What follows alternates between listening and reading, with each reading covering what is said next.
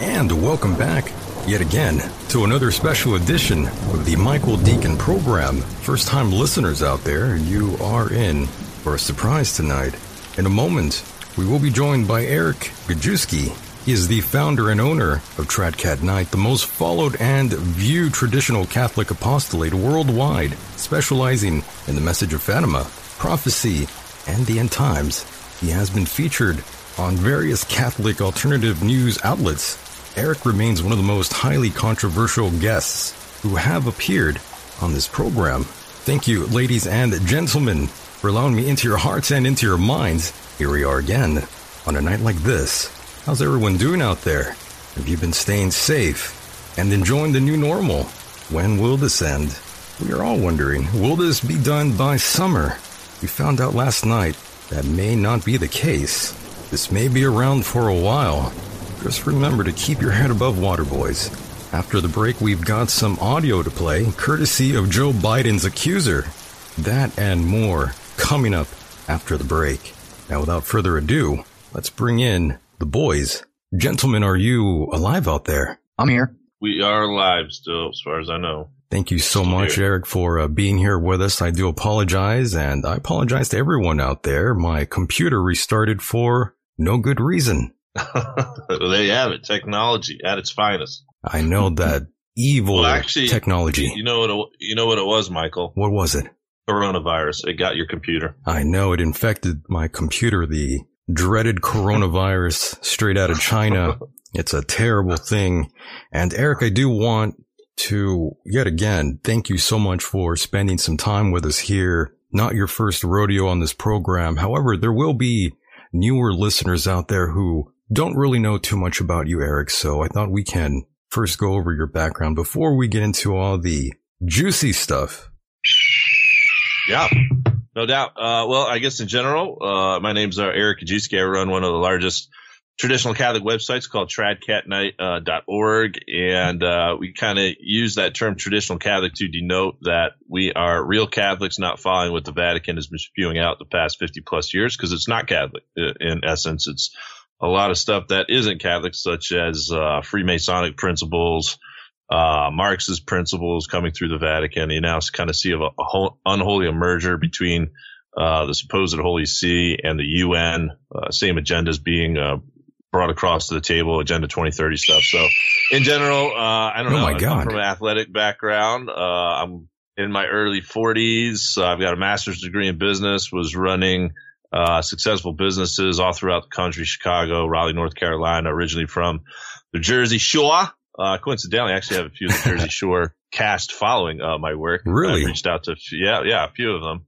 I've tried to reach out to a few of the other ones, but to no such luck trying to get across. And by the way, that eagle that's going off, that's my phone blowing up. So I think you get some messages there. I thought that was Mike's bird. Technically speaking, that's a red-tailed hawk. Yes, it is. I thought that was Mike's parrot back there. I thought he caught the coronavirus. Yeah, exactly. It's like, holy, wow. Ever since the coronavirus, my phone's been blown to shreds, email dropping all over the place, people trying to gain perspective. We'll get into the pandemic police state later. But yeah, so tradcatnight.org, I put up various articles kind of breaking down the apostasy in the church, breaking down all of the various New World Order agendas, and I literally leave no stone left unturned. I will talk every subject. I mean, I'll talk Nephilim, I'll talk giants, I'll talk, what we believe to be a UFO agenda. I know we've talked about in times past, 5G. I just put up an article tried to draw a connection between this one Catholic mystic, Marie-Julie Jeheny, and perhaps a forewarning on 5G. So I covered it all, podcasting Monday through Saturday, typically 3 guests a day. And I've got a huge week coming up, Michael. My goodness, on Monday alone, I've got Brother Nathaniel and David Icke on the program. And Gerard Ockelman, who's a Catholic journalist. He's been frequently seen on like Russia Today. It's a mainstream outlet. He'll be on the program as well. I've got Romola D. I'm sure most people are aware of her work and breaking down sort of the scientific side and AI and transhumanism and all that stuff. But even next week, we've got a lot of great guests as well. Gerald Celente on the program. For you Catholics out there, Hugh Akins, who rarely does any interviews. He's going to be breaking down what's been happening here in the United States. I'm trying to think. So, yeah, bring on some of the top guests. And I don't know what else you want me to add to that other than, we're trying to expose all these various New World Order agendas, trying to demonstrate and from a Catholic perspective, keep people on the boat, so to speak, in terms of like, as a Catholic, we see all this kind of crazy stuff happening, but, I don't plan on leaving Catholicism or the Catholic faith as a result of all the nonsense that we're seeing happening in the church by supposed Catholics. Because, again, my perspective is people like Francis, who I think is a high-ranking Freemason, by the way. We've discussed that in times past. These people are anything but Catholic. So we've got to expose their false doctrines and, keep pressing along. And so I don't know what else you'd like me to add specifically to that, but just try to do my best in getting out the best possible information to folks. Understood. And Eric, we were talking off air a moment ago, and you said you were having a rough week. What's been going on with you, Eric? You okay out there?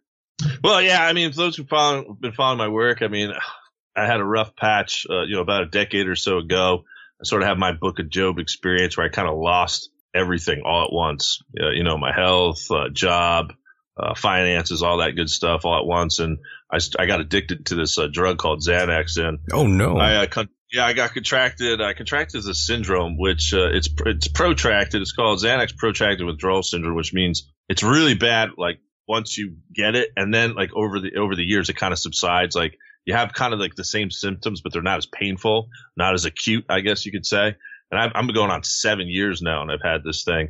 And I tell you what, I don't wish this on my worst enemy. I mean, to even just describe what's been happening, even over this past week has been pretty brutal. I'm working on an average about 2 hours sleep, but there's choking sensations, a heaviness on your chest. It feels like you're being like constantly choked out. And no, it's not coronavirus related either, but there's all kinds of symptoms that are pretty make it interesting. So I have to kind of work around that. And I know we were supposed to talk about a week or so ago or whenever it was. And I said, I just can't do it. Yeah. Well, I couldn't even think straight at that point. So. Oh yeah, man. I was telling Mike here that you were having all sorts of health issues, I guess, going on with you. Oh, so this was the Eric you were talking about. This is the Eric, right? Okay. I get it. Yeah. So we're good now. I feel great. Was able to get a lot done today. And, yeah, so it's a lot to discuss. Whatever direction you want to take it in, we can cover whatever tonight. Prophecy, 3 days of darkness, pandemic, police state. Well, Eric, I just wanted to start with the hard-hitting stuff very quickly here. You mentioned Xanax. Sure. How bad was it for you, Eric? Were you dropping multiple footballs, as they say in the streets? All right.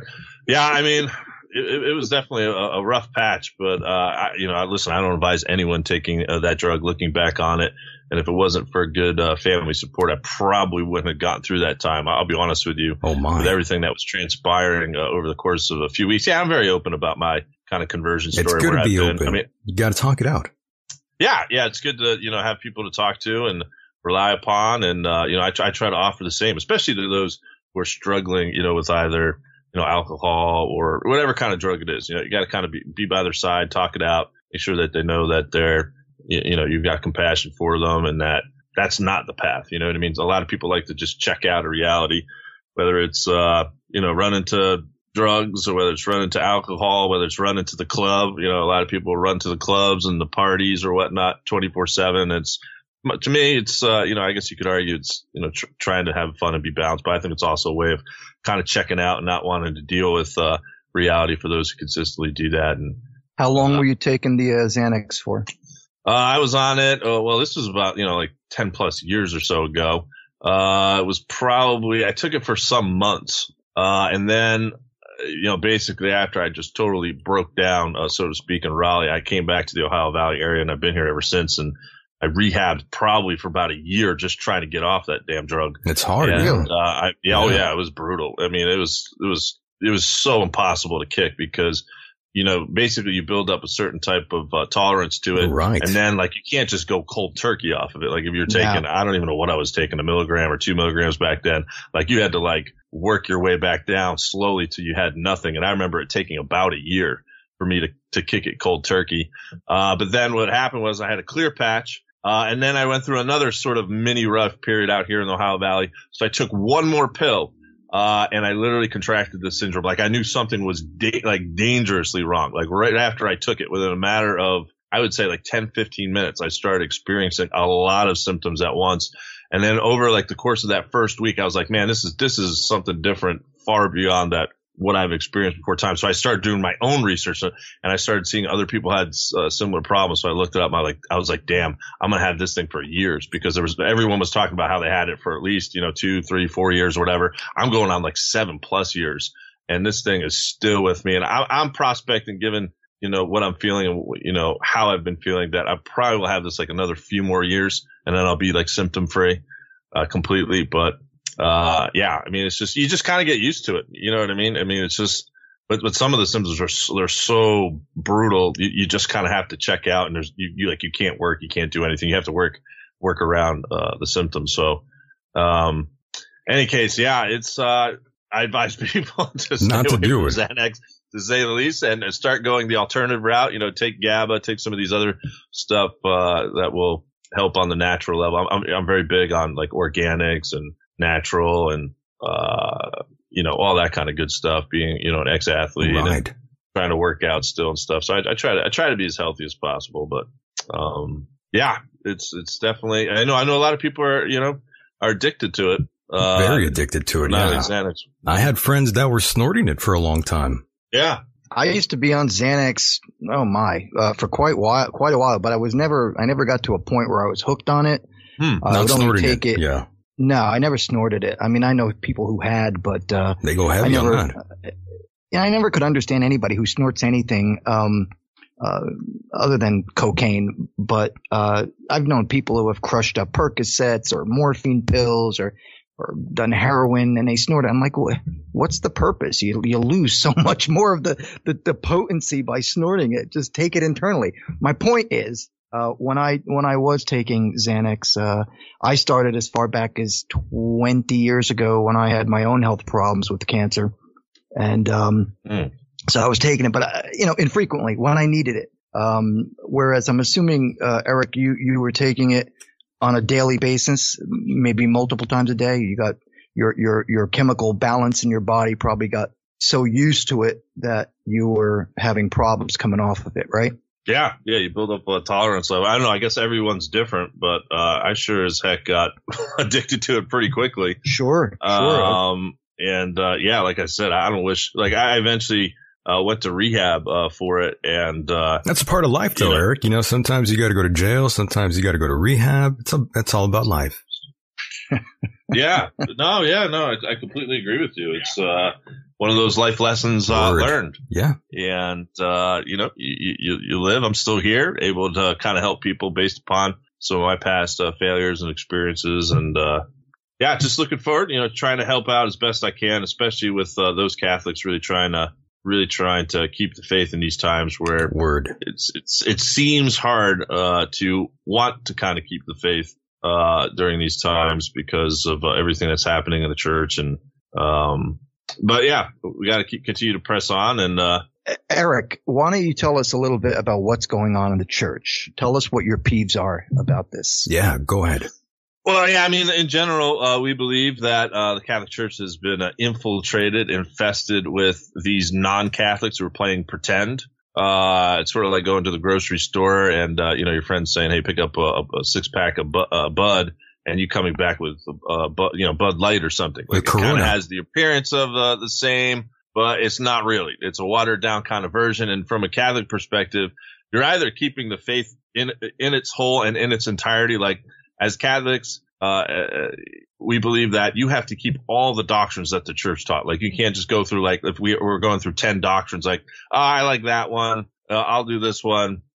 Pick 5 out of the 10 that I like, and then call yourself a Catholic. You can't. The Catholic Church, in essence, automatically excommunicates those. You put yourself outside the Catholic Church if you reject any one of those dogmatic teachings, if you will. So we've got people walking around right now, even like Francis, who's been on record as saying there's no such thing as a Catholic God.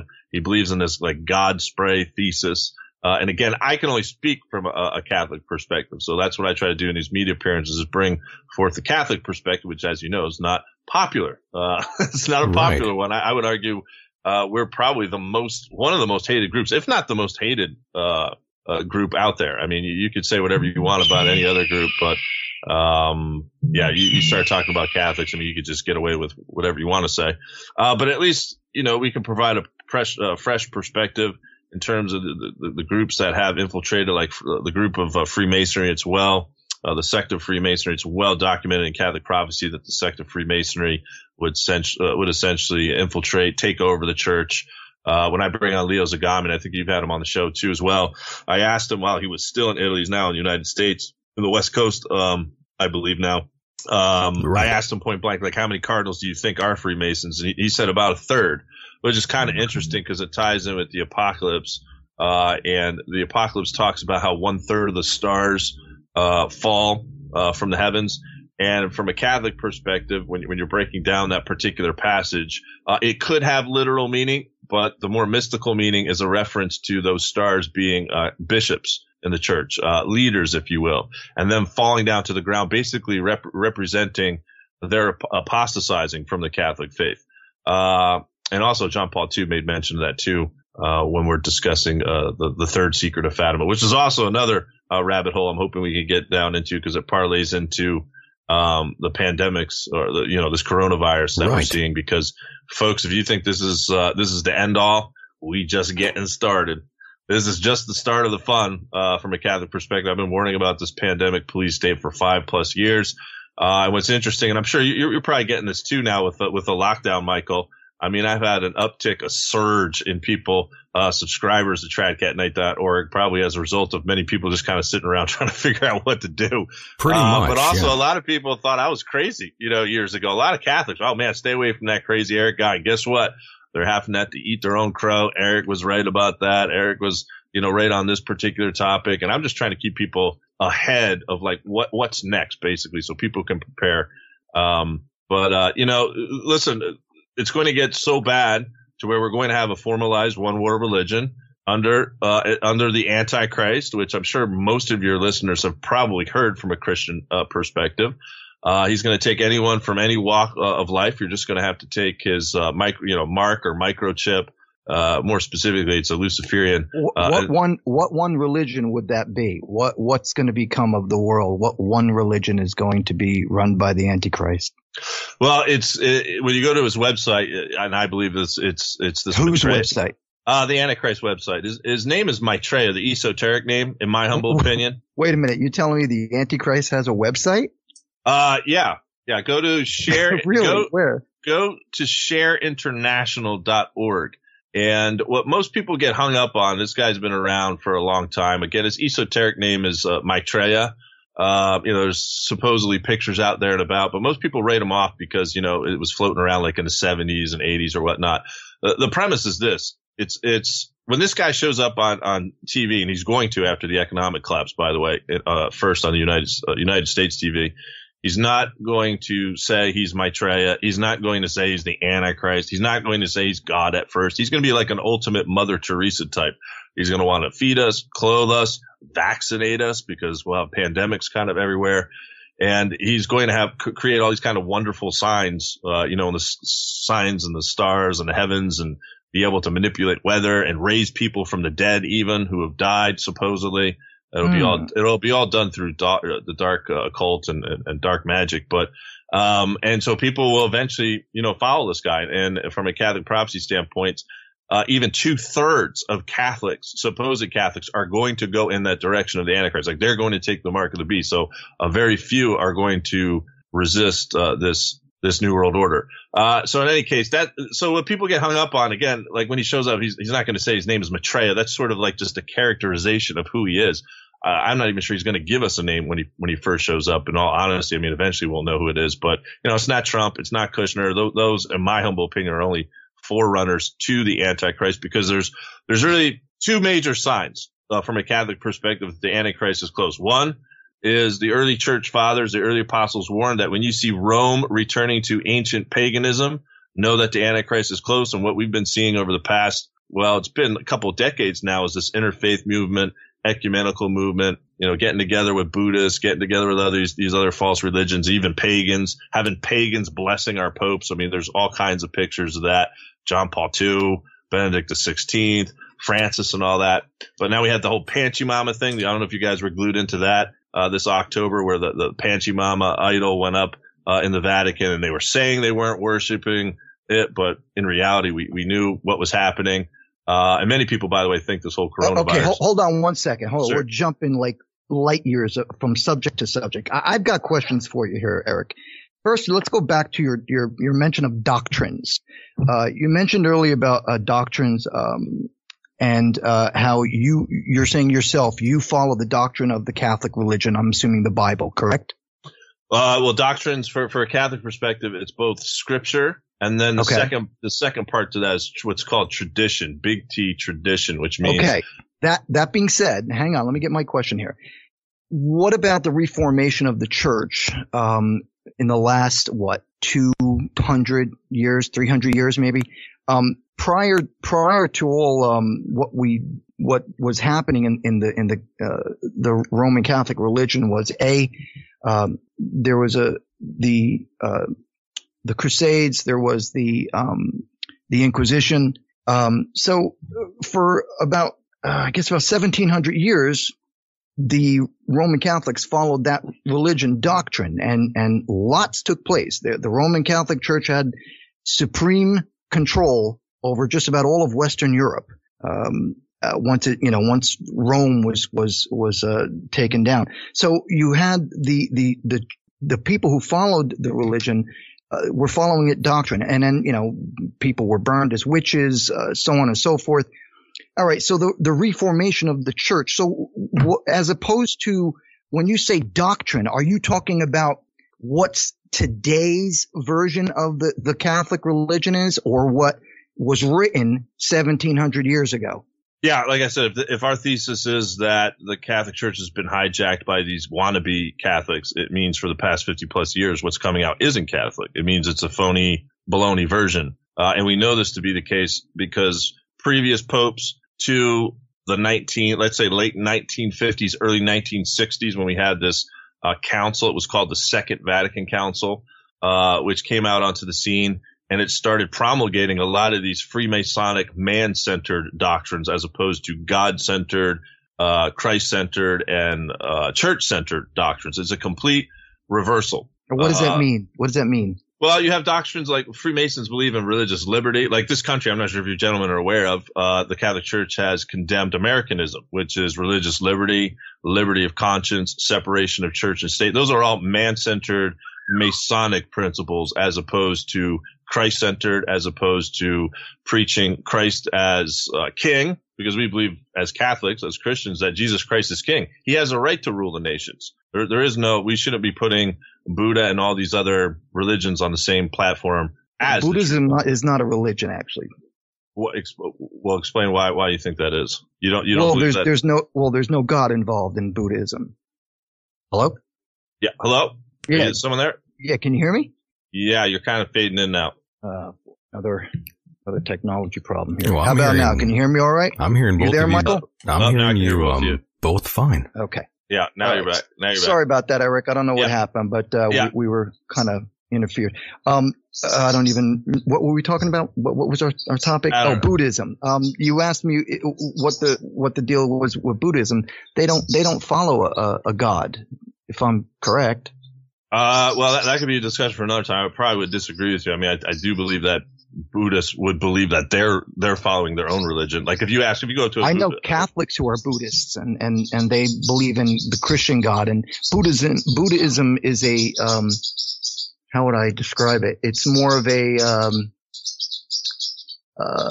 way to, you know what? I can't even begin to describe it, but I do know that there are many people who are who believe different religions who are Buddhists. Mostly it's a frame of meditation, helps you, relax and control yourself. And yet if you believe in Christianity or if you're a Protestant or a Jew or anything else for that matter, you could still be a Buddhist. Right. But that aside, that's not the topic. I'm curious about the doctrines because, for example, do you believe in the other two main religions, which would be Judaism and Muslim? Do I believe you can save your soul in those? No. Okay, but you do believe that they are. I mean, let's face it. I mean, there was Judaism first, then Catholicism, then Christianity, and then the Muslim religion. So they're both based off the what's his name? Abraham from Abrahamic religions. But I mean, the difference between that is, as Catholics, we believe Jesus Christ came. He is God, right? The Son of God. And it even says in scriptures in Hebrews 8:18 or 18:8, I always get it confused, where the old covenant is now passed away, meaning Jesus Christ came, you now have to pass through the new covenant. So as Catholics, that's why we go to Mass every Sunday, because that's what the Holy Mass is. It's a replication, if you will. Catholic priest standing before the people, offering himself up in union with Jesus Christ, because our Lord said to do this in the book of John. He said, "He who eats of my flesh shall have eternal life. He who does not have eternal life," which is always kind of interesting when I get into a nice little friendly debates with Protestants. They have a hard time trying to refute that.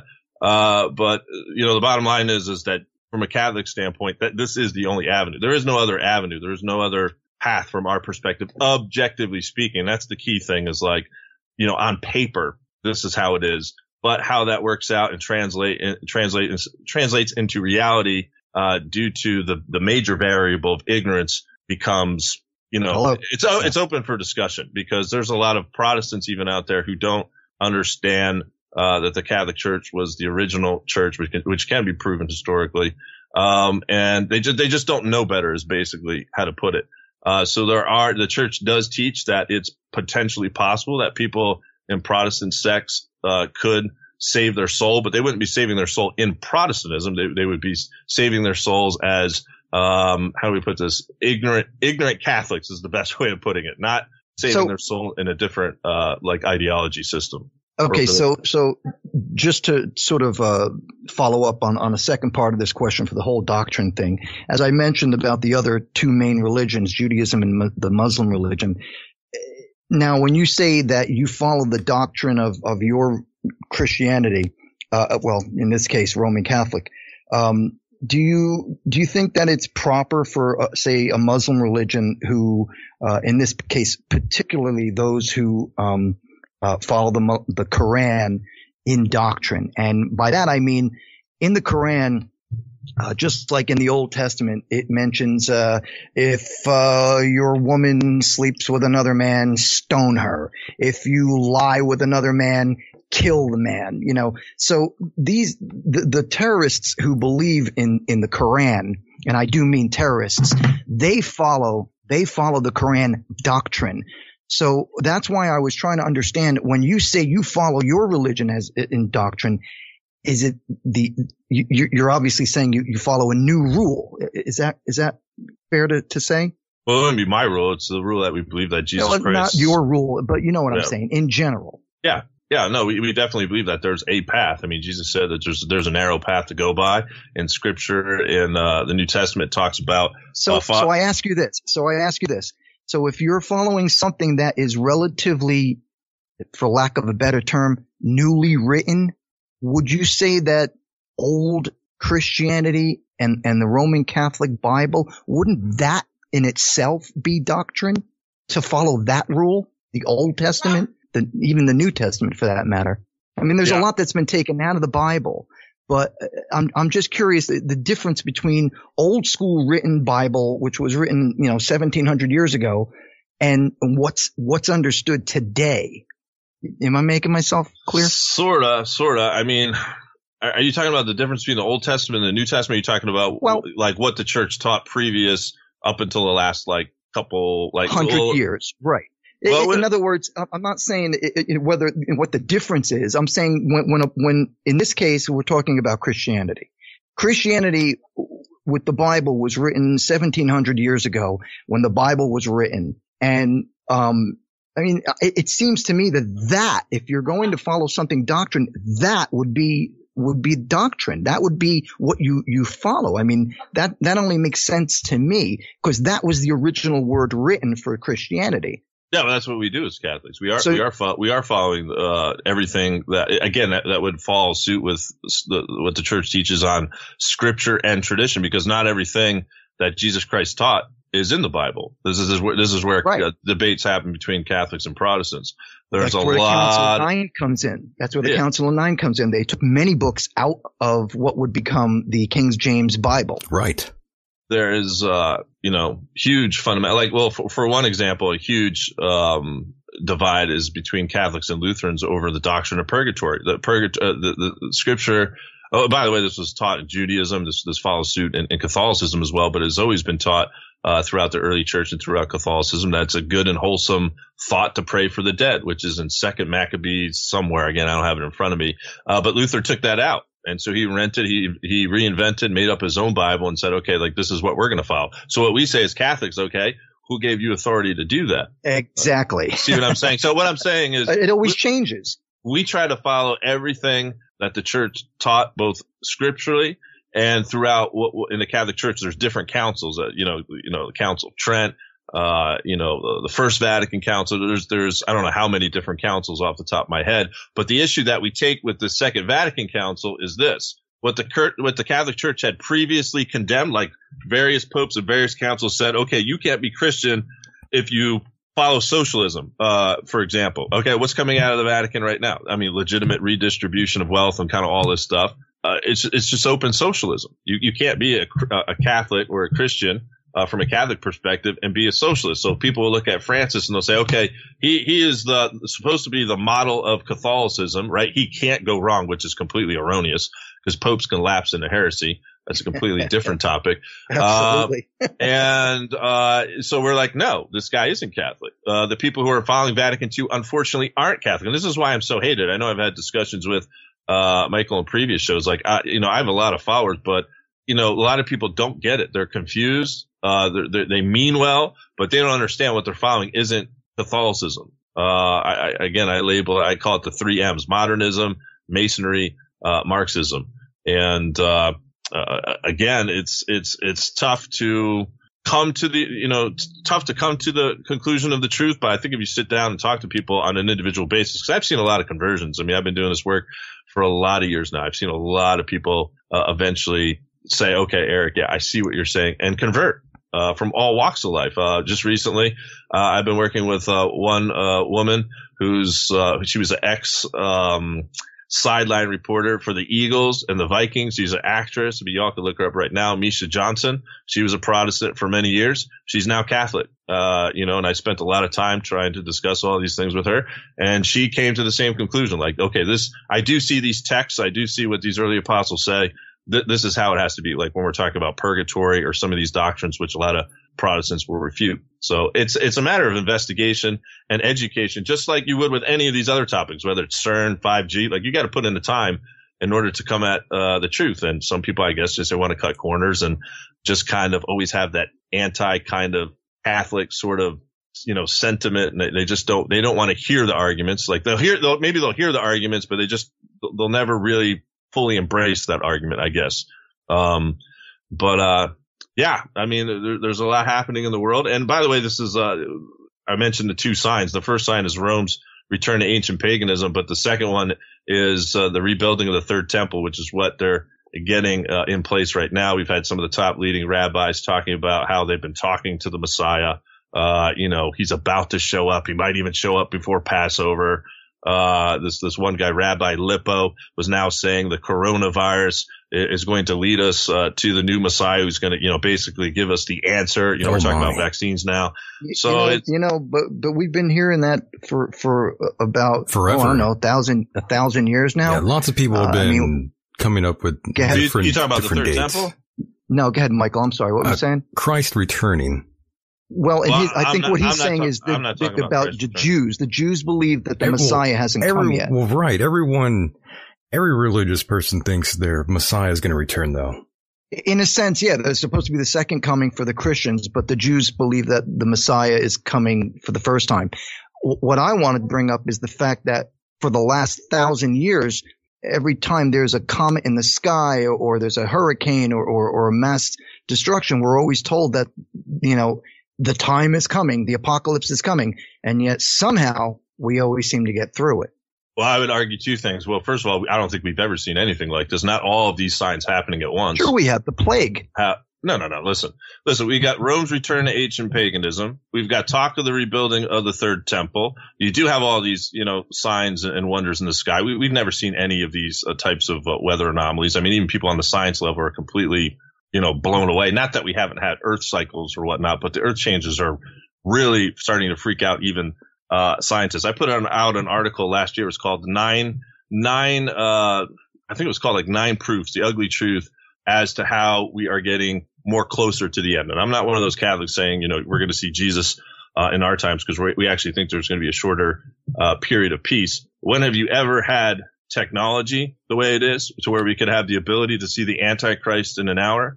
When have we had the ability to perhaps have this microchip system where everyone could buy and sell? You're telling me we'd have that opportunity in the 1600s or 1700s? Well, look what happened when there was 2 points. When we were going into Y2K in 2000, how everybody was talking about the world was going to end. And then we had the thing with the whole Mayan calendar in the 2012 when we thought the world was going to end. Now, whether you consider that to be a paganism thing or not, I'm not concerned what the world says. I'm only concerned as a Catholic what the Catholic Church has to say. I don't care what other people are saying.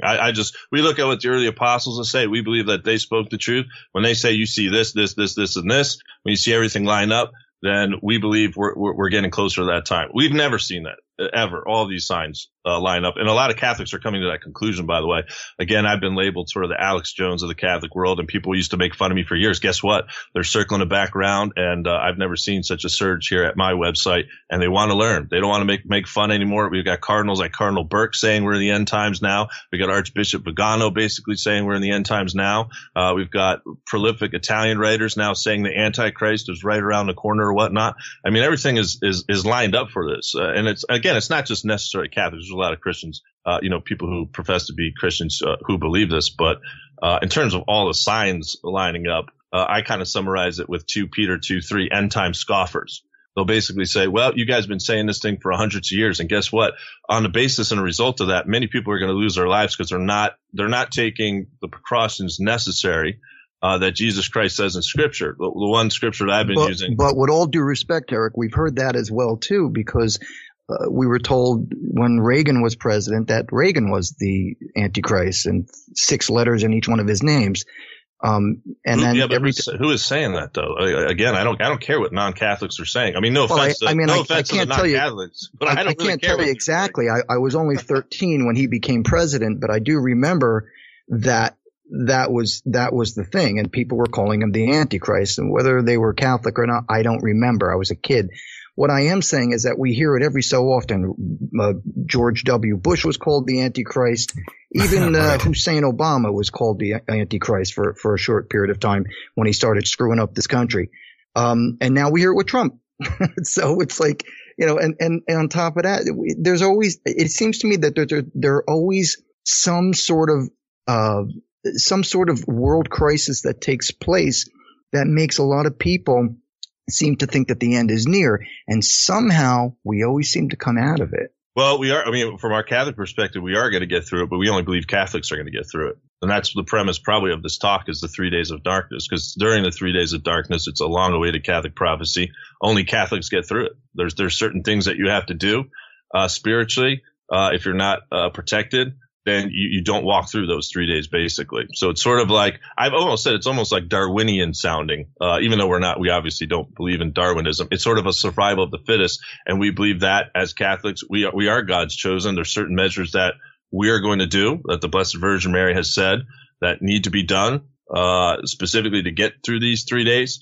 And by the way, when we're talking about the 3 days of darkness, all of the prophecies, put together, like when you take a consensus of it, and there was proximate signs to the 3 days of darkness, they've already been fulfilled largely. I mean, and what were they? Well, flouting of church laws, fall in attendance at church. I mean, take a look at what's happened in regards to the whole coronavirus thing with churches now being shut down. You can't even get to churches. This parlays into the bigger question of the Catholic Church going underground. This is one of the ways that you can get it across. Just to back up for a second, you're making claim that it's probably not a good idea for them to shut down church so that people do congregate in large portions of numbers, and the possibility of a virus could spread that way. No, I'm saying that they can utilize the coronavirus and take advantage of it. I think most of us would agree it's a bioweapon. I mean, I don't think I don't understand if they close down the church for health reasons, because they're trying to permit keep this virus from spreading by large congregations of people in one area. When you said, these signs about the church being closed, how do you see that as being a bad thing? If we're trying to keep people from congregating so that this virus doesn't spread, how is closing a church a bad thing? Well, first, I didn't say it wasn't a bad thing. I'm sorry. There's debates amongst Catholics as to whether it should be done. And by the way, churches were closed during times of when bubonic plague happened.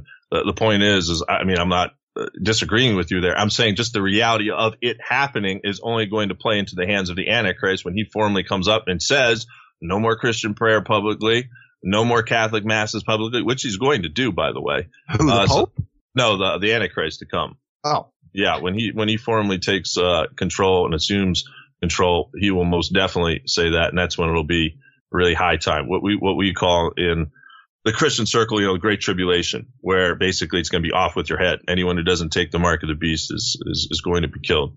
Sounds more like a Muslim thing to me. he's actually Jewish. The Catholic tradition says he's going to be a Jew. He could be a crypto Jew, because a lot of these supposed Islamic people are actually crypto Jews, like Erdogan and some of these other ones. They're actually not really even Islamic. They're actually really Jewish. Really? Yeah.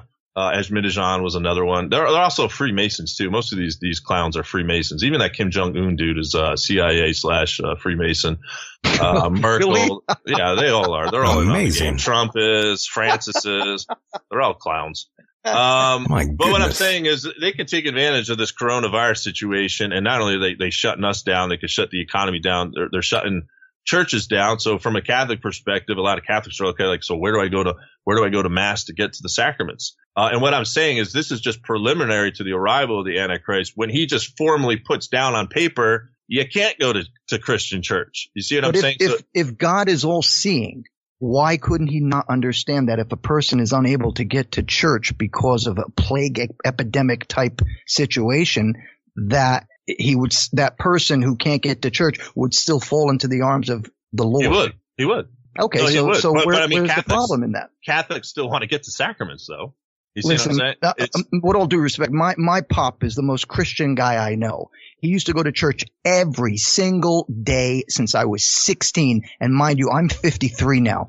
Just recently he had to stop because he's 88 years old and he's having some problems. But that man used to go to church every single day.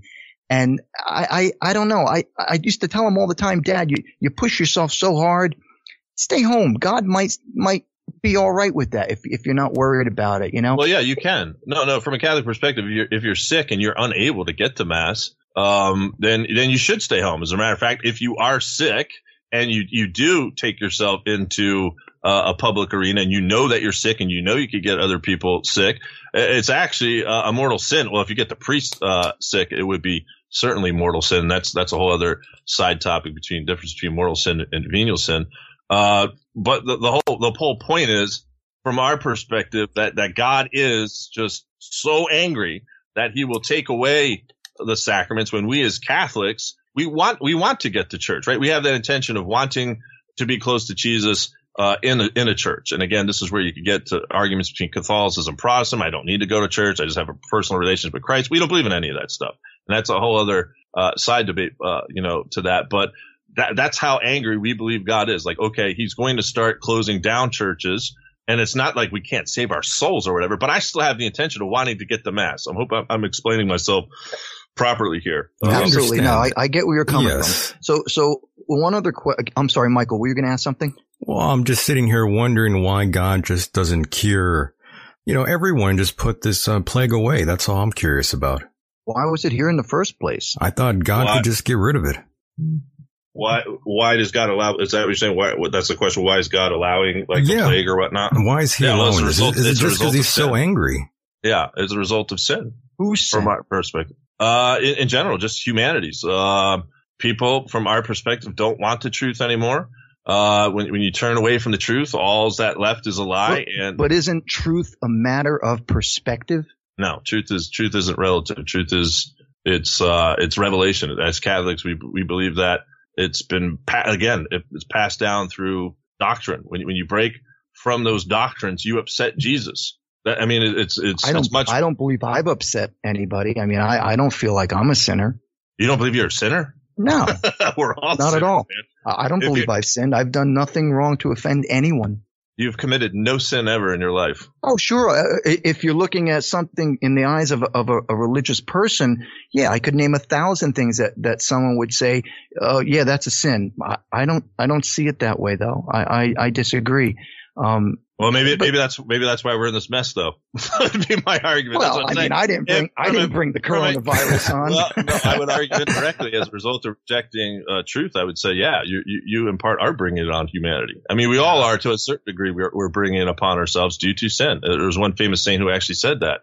As all these various crazy earth changes that we're seeing they're not due to God. I mean, God created this world perfectly, but through our sins. And the reason why God is allowing this, by the way, is to wake people up. He's trying to say, okay, listen, it's called divine warnings of nature in Catholic prophecy. And as a matter of fact, there's one mystic in Italy that talked about how before World War III would happen, you would see all of these weather anomalies or whatnot that should cause your eyebrows to at least raise and be like, there's something a little bit off here.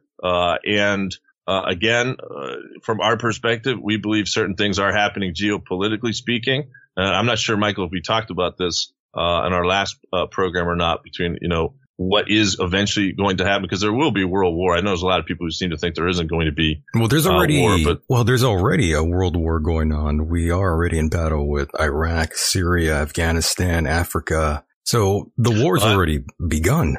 Well, I meant from our perspective specifically, but you're more Russian Catholic prophecy. I hear you. Us. Yeah, we still have I think we still have another step to go with that, but they do factor into that because they geopolitically stand on the other side of the fence of the United States. So, if I may just interject for a second, I know you don't know me very well, Eric, and that's fine and dandy, but I want to tell you, when I was a boy, when I was a young man, I got cancer for the first time. I've had it 7 times since. And, I never could understand why I was stricken with cancer. And yet every time I used to go to church back then, the priest would always pat me on the back. Oh, you're doing so good. You're so strong. By that time, it was already the second or third time I was had cancer.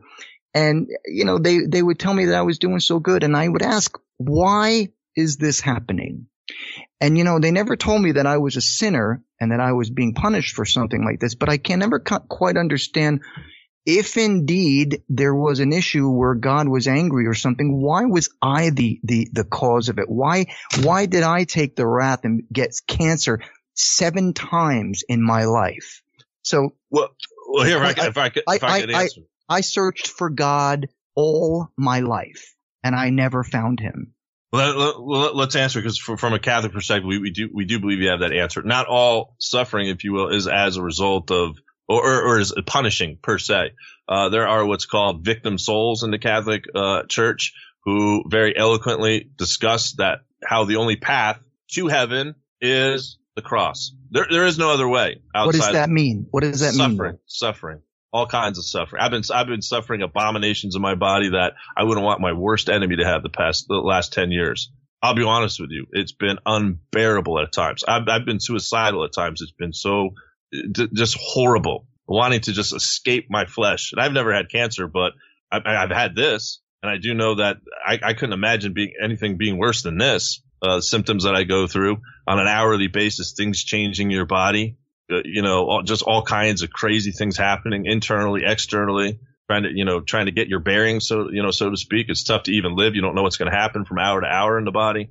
My point is, Jesus said, deny thyself, deny what your will is, take up your cross, which is suffering, come follow me. Most people don't want to do that, and that's why most people, unfortunately, don't get to heaven, because they don't want to take up their cross. They don't want to take suffering. So when you kind of look at it as a negative thing, perhaps, with suffering, I look at it as a positive thing. God trying to draw you closer to his heart. Because if the ultimate goal is to align our hearts with his heart, and his heart can be seen upon that cross, suffering for people, loving people, wanting to, have everyone embrace his love, then we have to do the same. We have to walk the same route. There's a lot of people who seem to think, well, Jesus died for me. I don't have to suffer. All I got to do is, just believe, a certain set of doctrines, which is true. That's one part of it. But I don't have to basically be another Christ. I don't have to carry my cross. Then you're mistaken from a Catholic perspective. So suffering, and this is the premise of my book, by the way. I've been writing a book. I've been journaling for the past 7 years, which if you guys honestly read it, it might even frighten you. It even frightens myself when I go back and look at it. Just some of the stuff that I've had to been through in the body. I honestly don't even know how I'm here to this day. Various crazy symptoms. One of the worst is asphyxiation. I literally sit there and I can't breathe. I can't catch a breath. Everything tingles. When you lose in your extremities, like you feel like you have no blood going through. I'll sit there and I'll feel like I'm on the cross with Jesus. No breath going in and out of my body. I don't know how I got through it other than God's grace. I mean, that's just one of the crazy symptoms. So, do you take medication for any of it? No, none of it. None of it. It's like best way I put it. It's like sort of like what's that thing called? Not a cassette player. The thing, the turntable thing. It's like a record player. It just goes through. Yeah, it goes through like what's it's going to do. I call them cycles. It's just going to go through what it's going to go through, and nothing is going to make it better. I've tried magnesium. Can you explain to us what it is that you're going through? These symptoms? Well, I mean, I don't want to take up too much time, but everyone could look it up. Xanax, protracted withdrawal symptoms. You'll probably find about 200 different symptoms. Oh, so it has to do with the Xanax withdrawal. Yeah. It goes back I'm talking about illness. I mean, with all due respect, I'm not saying that what you're going through isn't important, but I mean like physical illness, tumors, cancer. It's the same thing though. It's suffering. It gets the same. Wouldn't you agree that it's a bit more man-induced if you're going to like take drugs and end up with withdrawals? Look, man, I was on heroin about 12 years ago, and that's when I stopped using it. And I know what withdrawals go through, and I would not wish my worst enemy to go through heroin withdrawals. It was the worst thing of my life, worse than cancer, but I got through it. And never once did I think that God was putting me through it. I put myself through it. I'm talking about cancer. I'm talking about, internal disease, breakdown of your liver, your kidneys, dialysis, all that jazz. When that sort of thing happens, is that, in your sense, is that God saying, shame on you? Here's kidney failure? No, absolutely not. No, I mean, it's God trying to call a soul closer to it. There's a famous expression in the Catholic world, and many saints have said it. Those closest to God suffer the most. When you take a look at the holiest souls, which we call in the church, saints, they get that title of saint, Saint Francis, Saint, Padre Pio, or these saints, they suffered the most. The one mystic that I did a movie on, Marie Julie Jeheny, in relation to the 3 Days of Darkness, you can find this on Vimeo, by the way, because I cover a lot of her sufferings. She went dumb, deaf, and blind, but she did it willfully. Get this. Jesus came to her and said, are you willing to suffer to help souls convert to the Catholic faith, essentially? This is going back in the late 1800s, early 1900s. Are you willing to put yourself on the line like I did, basically, for humanity? And she embraced it. She went deaf, dumb, and blind. She actually, at one point, she lived such a supernatural life. She didn't eat for 5 years. She didn't eat anything. No water. How can that be? Eucharist. She subsisted on the Eucharist. Jesus said, man does not eat by bread alone. He who eats of my flesh has eternal life. So if someone did that today, do you think they'd survive?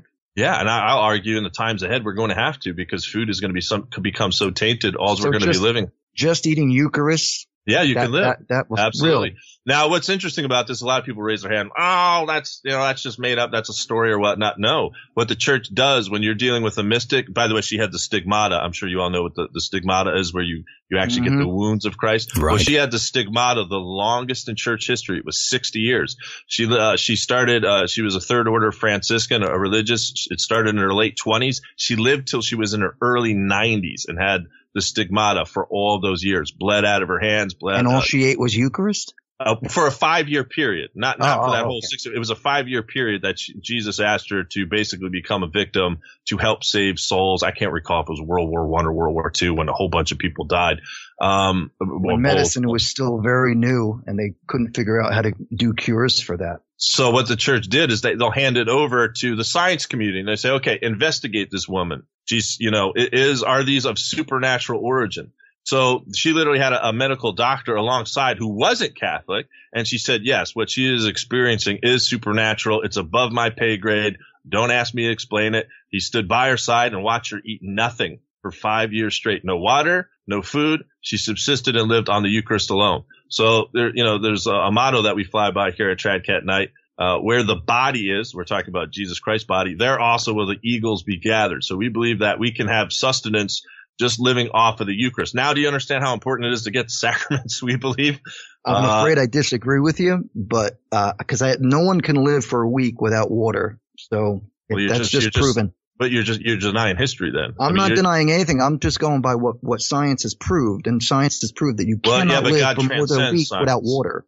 God transcends science, my friend. God is above science. Science is subsistent to God. God is supernatural. He doesn't fly by mankind's rationale per se. I mean, he can do whatever he wanted to at this point. As Jesus said, he could call down 1,000 angels right now and end the earth, and it would just blow the science community.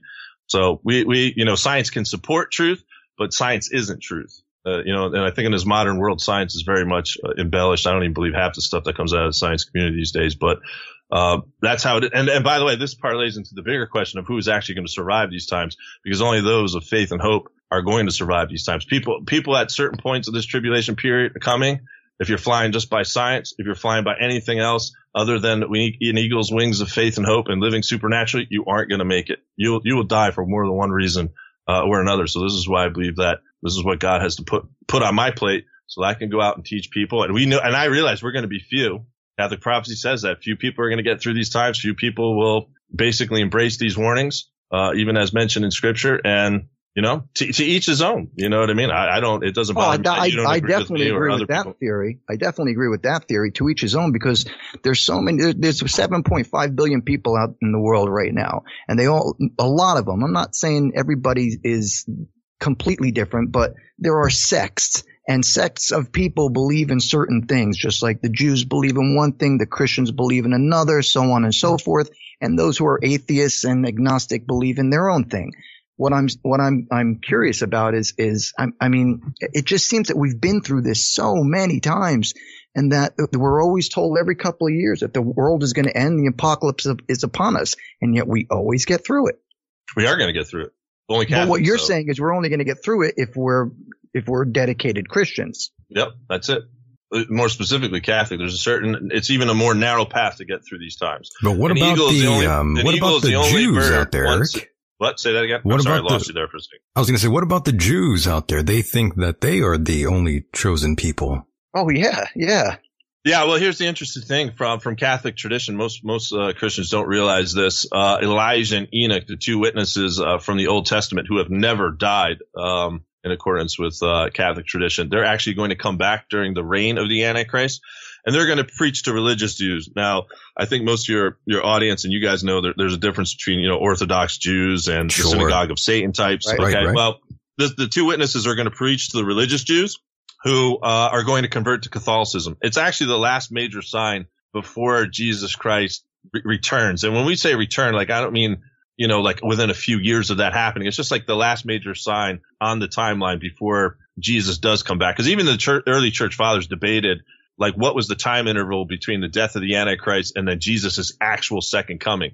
There's no infallible doctrine, by the way. Like, it's not like the Antichrist dies, Jesus comes back that day, as Protestants seem to think. Right. It's not going to happen like that. There's like a question mark in between that period. I've put forth my thesis out to the public. Others have put their thesis out, but the bottom line from Catholic tradition, the religious Jews, the Orthodox Jews, they actually convert to Catholicism.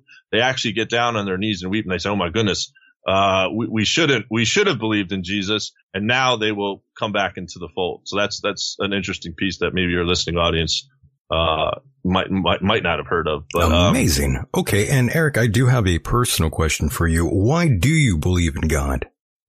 Why do I believe in God? Well, correct. I believe I was put on this earth, I would hope as any other Catholic, to not live for yourself, to realize that there is a higher force, above us, someone that does love us. And amidst all these atrocities, I do believe that we can find the light in all this darkness. I always use the example, gentlemen, of as the night, goes darker, we see that full moon coming out, and then you see the stars or whatnot. So it's actually still quite a beautiful, serene,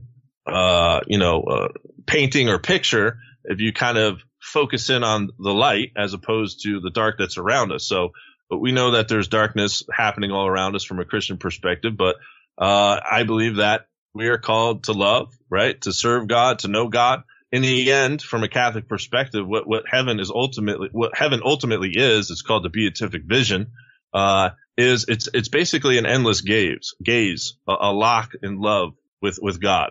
The union of hearts. Jesus says in Scripture himself, "Those who do not do my will cannot enter heaven." So there's even one mention in the book of Matthew, I think it is, where it says, how this Christian will run up to Jesus and say, "Didn't I prophesy in your name? Didn't I, take care of the sick? Didn't I do this or that?" And Jesus said, I turn you away because you did not do the will of my Father." I'm getting word that someone's computer dropped out again. Uh-oh. No, it's all good. Are we still good? I thought. No, I'm here. Keep going. Yes, I'm still wondering why you believe in God, Eric, and if you have any evidence. Are you talking about like experiences or whatnot? Well, sure. Well, yeah, we can go that route if you want. Well, yeah. I mean, listen. In the end, just as I've been trying to say here, it is a matter of faith. I mean, Jesus says in the end, from a Christian perspective, he's going to separate the sheep from the goats. It comes down to, did you believe in Christ? Did you hold to the Catholic faith from our perspective, right? There'll be others to say, differently. But I just kind of investigated. I looked at it and I said, there has to be something more than just life, right? Than chasing women, than collecting money, sure, than bouncing from bar to bar. Like, right. it gets old after a while. Like, it was fun, like in my 20s or whatnot, but it really does get older, as I'm sure you gentlemen can attest to. I mean, I don't even think you have to be Catholic to see that. It does kind of get old. It kind of plays out. So I was like, man, there's got to be something more here, So I've tried to do my best to be as close a model as, following in the footsteps of our Lord and trying to help other people. But in terms of like experiences or whatnot, my whole book is littered with mystical experiences. Was there one experience that you had that completely drew you to the faith? Yeah, just give us one anecdote that you have, Eric. Well, I grew up in the Novus Ordo, like I grew up in the phony baloney Catholicism, didn't realize what was going on as a kid. Then I fell away. And I know I've mentioned this in times past. Right. I actually became an atheist. I became an agnostic. I didn't believe in God at a certain point over the question of suffering, just like Mike was saying. I didn't want to believe that God could put me all through this. But then I sat back and I started looking at things historically. I started to, pray, and I said, okay, Lord, if this is the path, start like lining the ducks up for me. And he started to line up the ducks for me. Like, for example, like this work that I'm doing today, this wasn't my plan. I mean, this wasn't like my will for my life. I always argue jokingly, if this were my will, I'd be out on like Myrtle Beach, like hanging out, drinking beers or whatnot. I was a successful businessman. I was living the life. I had money. I had girls. I had cars. I had all that stuff, but it was empty. So you felt empty, basically. What's that? So basically you just felt empty. Within, yeah. I mean, like when you get the Holy Ghost in you, you feel it. I mean, it says in Scripture, God is an all-consuming fire and an unapproachable light is the two best ways of putting it. So when you start growing in love, you start growing in that fire within. The Holy Ghost is always typically represented by a dove, but also a fire. And, obviously you can see that throughout scripture, fire examples or whatnot. But literally you could feel it. You will literally tangibly feel it within you. And as other Catholic mystics have, as I'll relay in my book, I try to do my best way to describe it to people in layman's terms. But I've had numerous experiences of, either angels visiting, like kind of looking at me like, dude, what are you doing? Get your act together. This is not what God wants for you. I've had the ability to see the dark forces. Some mystics have, like Padre Pio. They come in all different shapes, sizes, and forms, which is a whole other conversation. We get into the times ahead with the demons, because every demon during the 3 days of darkness is going to be released. Remember, I told you only Catholics are going to get through this. Well, part of the reason is many people will disregard the warnings and they'll be actually stuck outside. And if you're caught outside when these things are out there, goodbye. You're done. Good night. I see. You're done. You see what I'm saying? So, every devil will be let loose. This ties into a bigger conversation with CERN. And it gets quite interesting, but yeah, I mean, it's experiential. It's, I think in part, and you have to put your one foot forward in faith and say, okay, not to tempt God in that certain sense, but say, listen, I'm open to, what this crazy guy Eric is saying. Let me investigate, is this truly what the church has taught at all times? And then start to, in the most humble fashion, say, listen, I want to live in accordance to what, how Jesus Christ laid down. Do your very best. And I believe that God will start to line everything up for your life to, how do I put this? Becoming more like him. But you have to remember, at the end of the day, what would you say to a person who doesn't believe, if they asked you, what can I do to survive the oncoming apocalypse? What can non-Catholics do to survive the apocalypse? Precisely. Hang tight, yeah. Mike. No. Thanks, Michael. You got it. Get Catholic as soon as you get. Well, no, listen. In other words, what you just said is become a Catholic. Is that what you just said? Yeah, but that's the direct answer, but you have to be a little bit more loose in that, because these certain Catholic prophecies indicate that there are going to be people during the 3 days of darkness who are going to recall conversations like this and be like, oh man, I probably should have been prepared. And they will repent kind of during those 3 days, and God will kind of see that in their hearts and allow them to kind of live. Because basically what happens is this. So ultimately, if they just repent and they say, okay, I'm Christian now, I'm a Catholic, then they're cool. And you're saved. Well, I mean, you have to repent. I mean, you actually have to mean it too. Like I just said. Not just like in a self-love fashion, like, hey, I just want to survive. I understand what you're saying, but ultimately, in a nutshell, what you're telling me is that all a person has to do when that moment comes is say, you know what? I repent. I truly repent. And now I believe. Yeah, I believe God will get those people through. Absolutely. Yeah, because again, the supernatural transcends the natural. It transcends science. So like when you get the Holy Ghost in you and you have literally God's presence, this is how people can survive. And by the way, Marie Julie Jeheni living for 5 years, that's nothing, because there was other mystics who lived for 15 years, such as Blessed Tiagi, such as Blessed Anna Emmerich. Be that as it may, what I'm about to say, tell me if I'm wrong, because I want to know.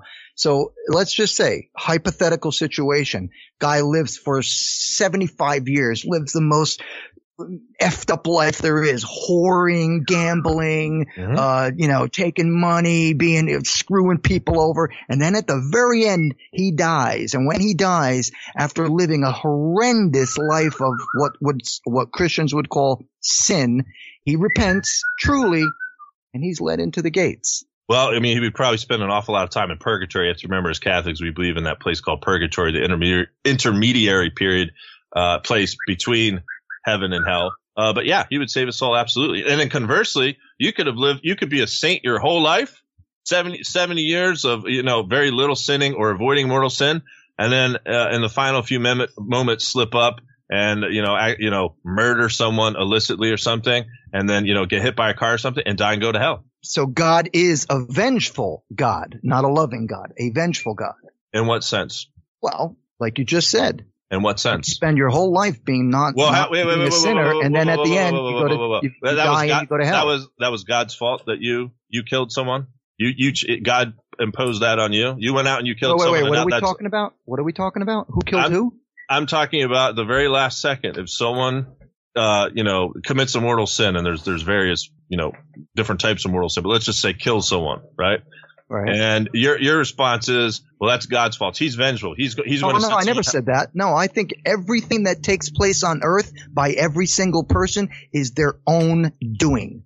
Everybody needs to take responsibility for what they do on this planet and not blame anybody else except for themselves. Whatever you do on this planet is your own doing. So what is the context of it? No God or devil ever twisted my arm when I stuck a needle in it.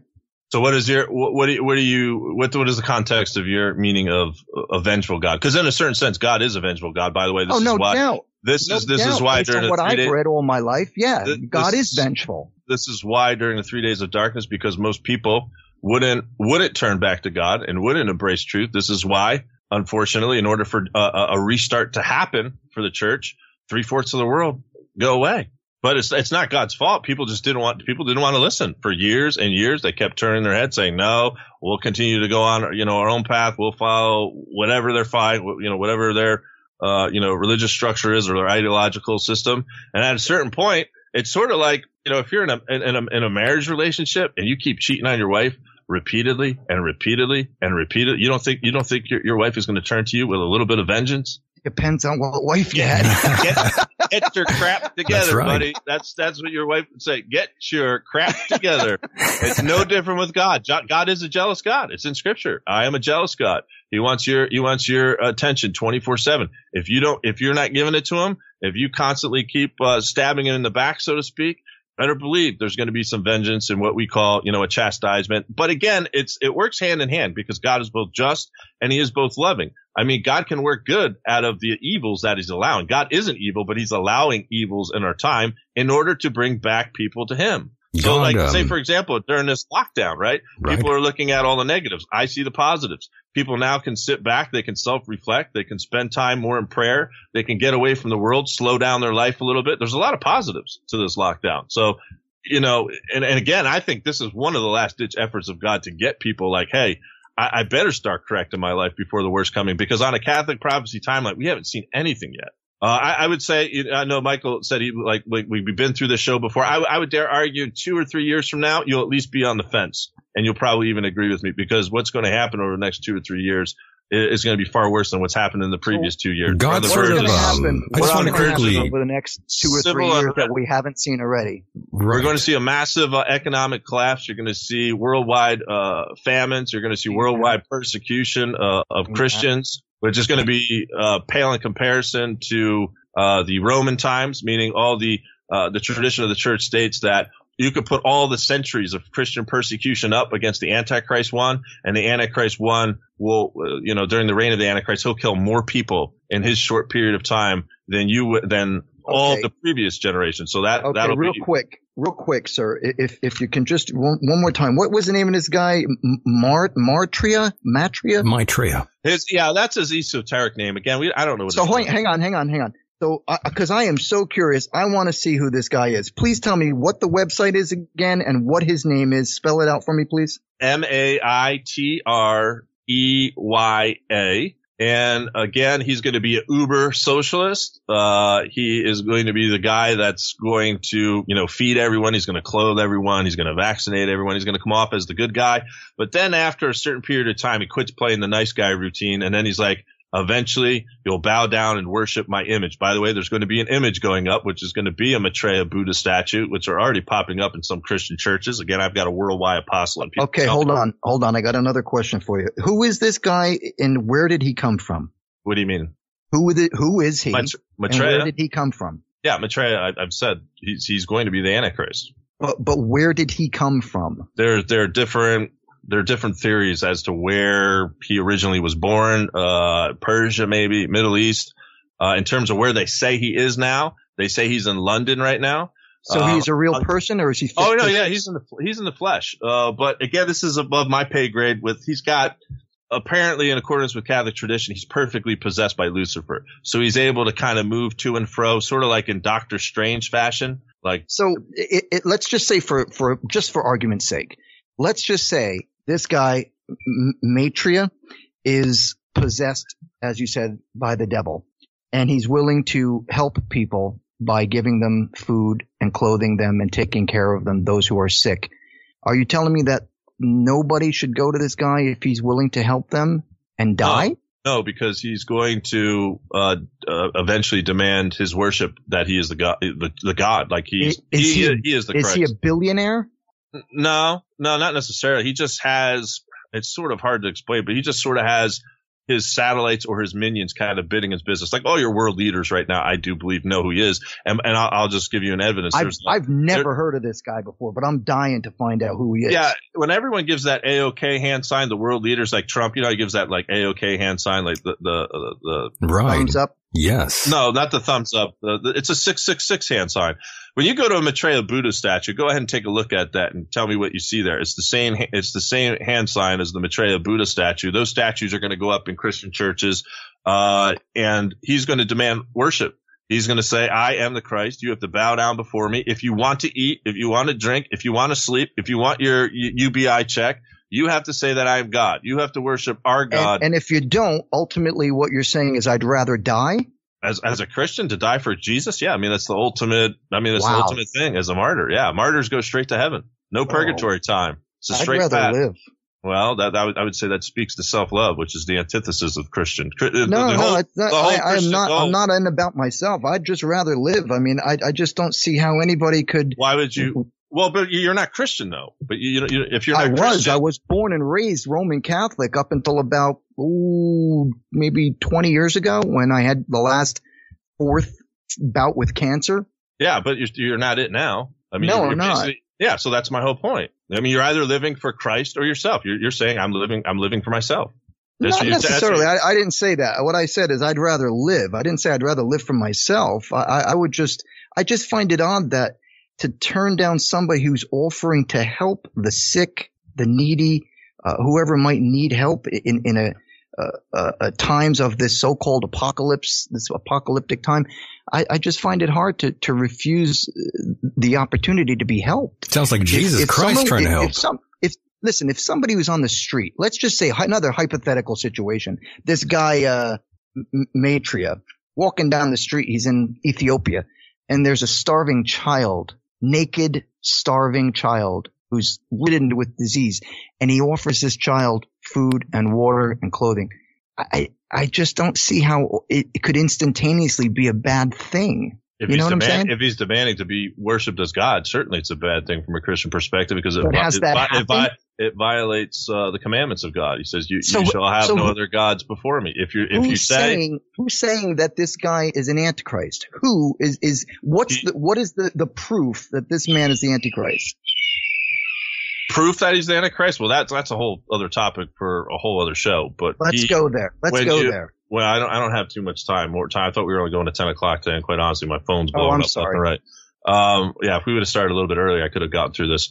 But yeah, when you go back and I take a look at early tradition, it says, okay, the Antichrist will be, A, B, C, D, and E. And what I typically do with these people who say, Trump is the Antichrist or this person is, you always go down the train tracks and you see one area where, okay, he doesn't line up as the Antichrist. And I'll just give you one of the major things that's on Maitreya's page, that is a clear sign is that he's going to be the one to facilitate the Middle East peace. It's not going to be Trump. It's not going to be Kushner. He's going to step into the scene here probably over the next 2 or 3 years and say, I have this particular peace plan, which ultimately is socialist, by the way, and it's going to work. Magically, it's going to work. Anyone who knows the hour that we live in, the mainstream media is controlled by the group, which I probably can't name here publicly, lest you be pulled down. But there's different signs to demonstrate that he is the one. And I'll give you one story, which is kind of interesting. There was this lady, Kathleen Keating, who actually wrote books on him. She was a Catholic radio show host, and I didn't necessarily agree with everything she had to say. But one night, after doing a lot of research on her, writing many books, she was out in the Midwest somewhere. She was awoken in the middle of the night, 2, 3 a.m. or whatnot. Her dog was barking off its head. Backyard, something must have been out there. So she goes to take a look, and there's someone pacing in her backyard, just back and forth, left and right. And keeping this in mind, I've never met Kathleen Keating. I didn't take her to be a whack job at all. She appeared on Coast to Coast many times. She was friends with Father Malachi Martin, Art Bell, George Norrie, kind of all those guys. And so I have no indication that she would be lying. So sure enough, she's freaking out, just like anyone else. And she opens up the door real quick and says, hi, can I help you? And when the character turned to face her, she immediately recognized him as Maitreya. And she freaked out, got the dog real quick, slammed the door. By the time she went to, grab her phone and call the cops or whatnot, she went and looked back out in the backyard. And keep in mind, her backyard was really huge and open. Gone. Wasn't there anymore. Now, you could say, okay, that's whatever, Eric. But keep in mind, she dropped off of the scene. She stopped doing her radio show. She stopped writing books. She was fearful for her lives. And I have a friend who actually knows where she lives. She moved completely to a different part of the state so she could feel safe, I guess, or feel comfortable, never to be heard from anymore. So again, I think this is a story to where, this guy, he's got powers to where he can kind of move to and fro. He has a sort of pseudo immortality. It even says so on his website. He says, I'm not concerned about anyone trying to kill me because, basically no human can kill me. And by the way, from Catholic tradition, St. Michael. We could see what my 45 does to him. St. Michael actually, when he tries to ascend, because the Antichrist is going to do everything, he's going to try to do everything that Jesus Christ does. He's going to try to ascend to heaven, just like Jesus ascended, right? And he's going to be struck down by St. Michael, and the whole world will see this. It'll be a complete embarrassment to the Antichrist. But there's so many. I mean, like I said, it would be a whole other hour show for me to get through. Right. All the signs, but. Again, economic collapse. He says shortly after the economic collapse, he's going to appear on United States TV. And I have on the most reputable economists, and we all think it's imminent now. Listen, I've got a master's degree in business. I don't follow it as close as some of my guests like Daniel DiMartino or the Gerald Celentes, but it could very well be this August or September. If it does happen, according to my timeline, I think you'll see this guy show up on TV, and he's going to pitch his wonderful socialist programs, and he's going to come off as the good guy, get everyone kind of warmed up to him, and then that's when he pulls the rug out beneath our feet. You know who I think is the Antichrist? Bernie Sanders. Bernie Sanders? My goodness. He's a socialist bastard. Colonel Sanders, yeah. No, he's too old. He's too old, and Biden, he's got too much dementia. But we're going to see. Like I said, I mean, I've been doing shows now for a year, and I try to keep people ahead of storm, like what the next agendas are. So like with this whole economic collapse thing coming, the basic plan is this. They're trying to get everyone sucked up to the whole, let's embrace this $1,200 check coming. And then again, someone like Mike will argue, well, yeah, let's take it or whatnot. And hey, for all intents and purposes right now, there's no big deal, but you have to realize what the next step is after that. Who's behind the curtain, so to speak. They're going to get everyone tuned, warmed up to the socialist UBI program, and then that next step comes in. All you got to do now is take the microchip, and we'll continue to give your $1,200. You just got to take the mark. You just got to bow down before Maitreya and say, he is God, Lucifer is God, and you can keep getting your checks. And I thought he was a Buddhist. No, his religion is the religion of self. He'll take anyone from. Oh, I see. Yeah, his religion is self. When you go over there and you check it out, just punch that in. You could even probably type it into Google. Type in like Maitreya, religion of self, and you'll get. Yeah, I already did. Yeah, you'll get how you believe. So again, that's the antithesis of Christianity, because Jesus said, "Deny thyself." The Antichrist will say, "Embrace thyself." He'll preach self-esteem, which is the complete antithesis to the Christian walk. Again, this is why we call him Antichrist. He's the complete flip side of the coin. I'm beginning to see the light, as it would be. Right on. And Eric, I must ask you before we let you go here, I wanted your take on 5G really quickly here. Can you sum it up for us? What do you see in the future? Or did we lose Eric already? I don't know. He kind of dropped out as soon as I made that comment about seeing the light. Maybe he saw the light. I hope not. You never know. He might have seen the light. I think, I'm still seeing him up here. I'm seeing him on the screen. Maybe he dropped off. Yeah, but if he dropped off, we wouldn't see his icon, right? Oh, no, you would actually. Yeah. I don't know what happened to him, dude. I don't know either. Maybe he had a time limit and it's just shut off completely. Well, it happened. Oh, now he's gone. Gone, yeah. He must have gotten. And now it's Eric Gajewski, ladies and gentlemen. There he goes. Maybe he'll back. I don't know. I think it was 5G. The 5G got him. It was the 5G question. It just It was the 5G that stumped him. Oh, well. Wow. He was already going to get off anyways. Oh, and there he's back. Eric, what? Oh, and then he's gone. Lost you, Eric. He was back and then he left. Oh, jeez. He's a tease. It's got to be what problem? Yeah, problems on his end. No worries. Well, doesn't matter. He was already going to get off. That was Eric Gajewski, ladies and gentlemen, a great guest, really. And listening to that, he really did make it seem like God was a very bitter ex-jealous girlfriend. Yeah. Well, that's what, Catholicism has always really said. God is a loving God, but God is a jealous God, and he is a vengeful God, according to very needy. All these things sounded like an ex-girlfriend of mine. I'm not even joking. Oh, yeah. Well, see, I don't know. I mean, I was doing my best to be polite and respectful. I didn't want to insult the man. This is what he believes. That's what he believes. And you can't change this. You can't. I have tried.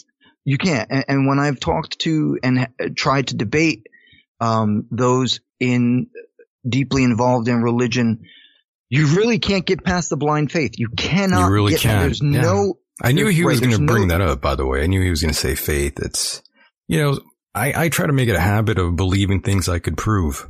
But that's just me. But that's just me. I could be wrong. You're right. You're absolutely right.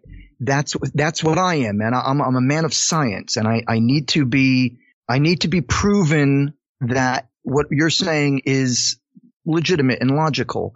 And if it can't be, I can't accept that. That's why I have such a hard time with blind faith. Well, so do I. But, and yeah, rightfully so. You just cannot debate a person who, believes so firmly in their God because of what they believe in. That's it, period. Nothing more to be said. That's it. Well, faith is the absence of evidence. Indeed. Well put. Yeah, just to sum it up really quickly, we didn't even get a chance to talk about the Catholic Church and how everyone wants the church to get back into a business here.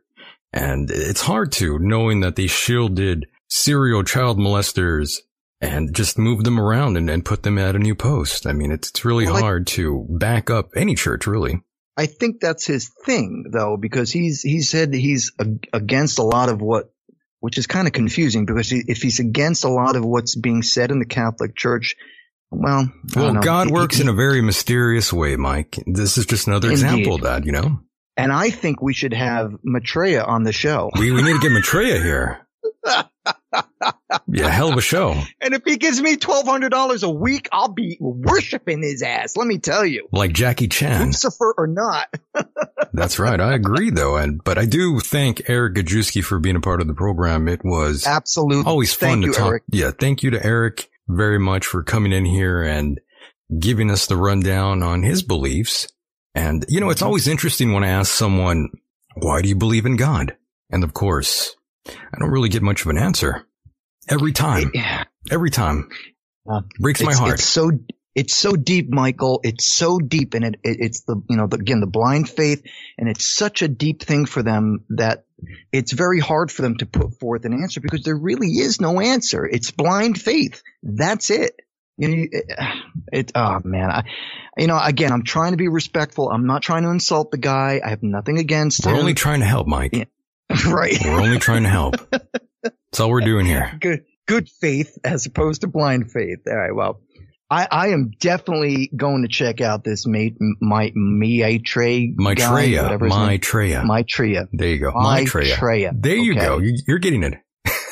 Maitreya. Now, it's starting to remind me the bass player, a chick from the band Christian Death, used to be named Maitreya, and probably still is. Mike, we didn't even get to talk about another guy, Kenneth Copeland, Who's he? Another fun personality out there. We never got a chance to talk about him.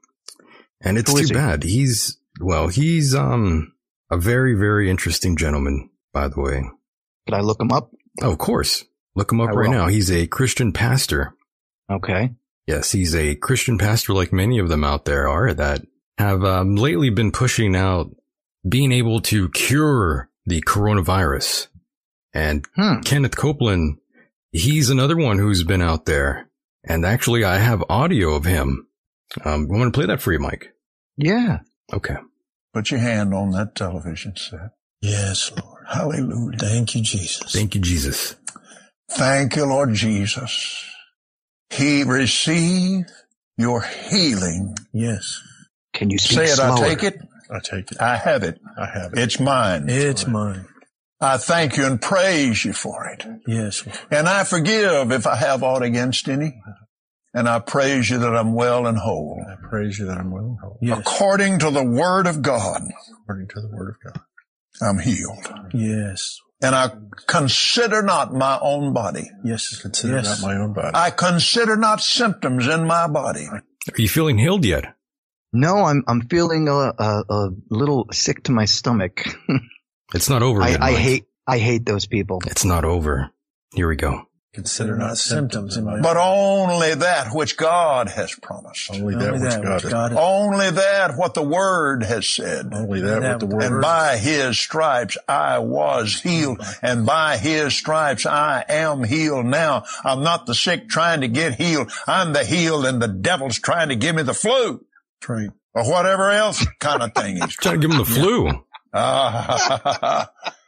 Healed and well. Yes. In the sweet name of Jesus. Jesus. Oh, God. Sweet name of Jesus. Sweet Jesus Christ, indeed. And Kenneth Copeland calling the coronavirus a very weak strain of flu.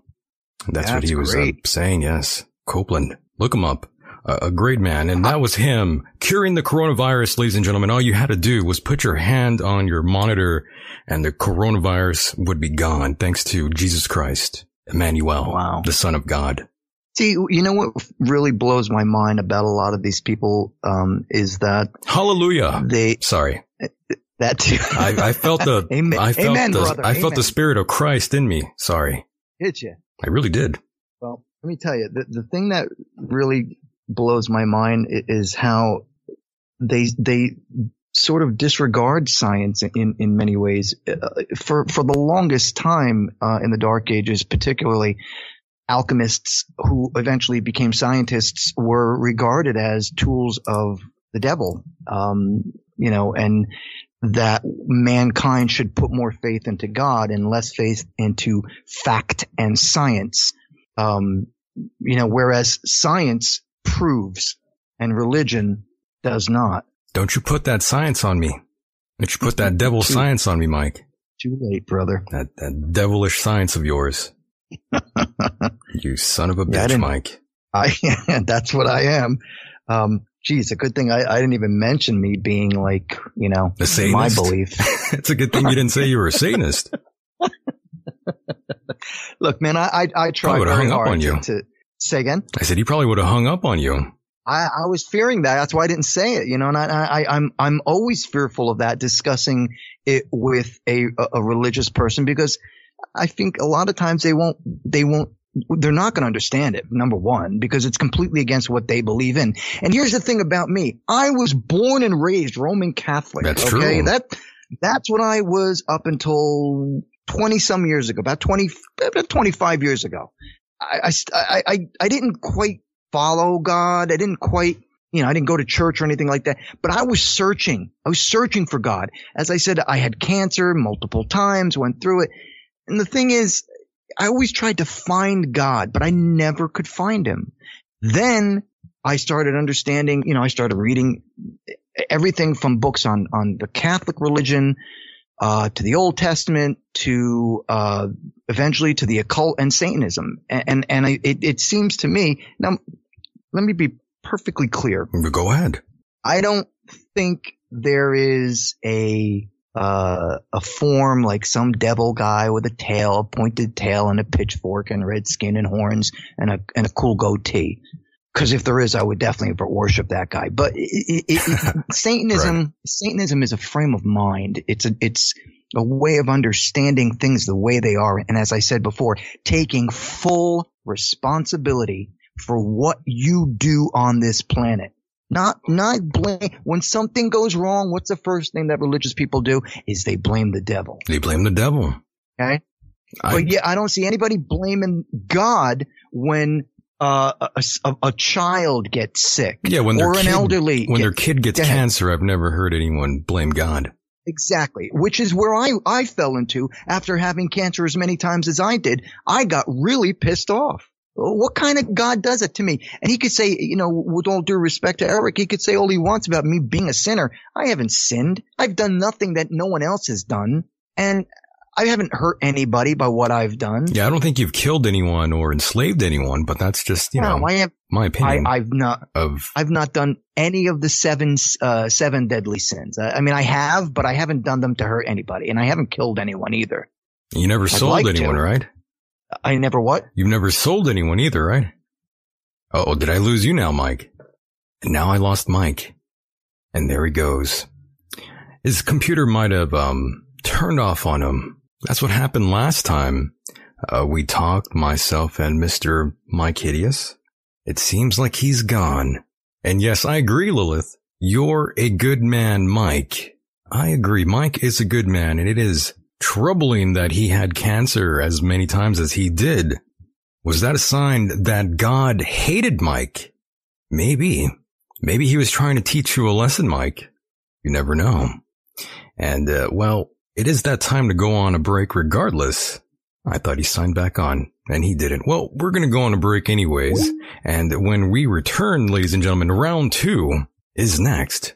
Don't go anywhere. Stay tuned. I didn't want to party anymore. I didn't want to play games anymore. I grew up. I'd already been in the fights, all the big rituals. I'd already had probably, I hate to brag, I'm not bragging, it's actually shameful, probably 150 women or more. That's conservative. I'd had over 150 women. I'd already been in fights with full-grown men.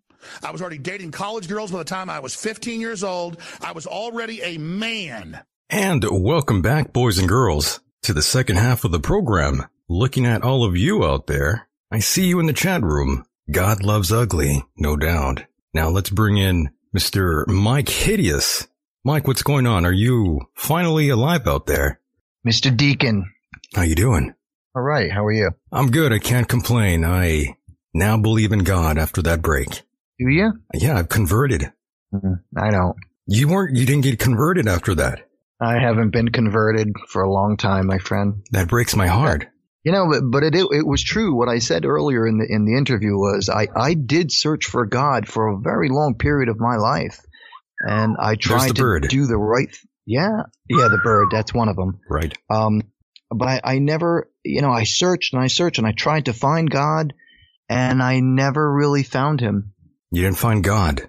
I didn't. And considering all the near death experiences I had with cancer, among other things, you would think that I might have had this glorious vision and said, oh, goodness, I found God after my drug-induced state or my my situation with cancer and my near-death experiences.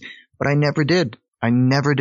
That's true. And during the first segment there, we were talking and you dropped out. Your computer must have restarted or something. But when you went out, I was saying maybe God was punishing you, Mike, or testing your faith.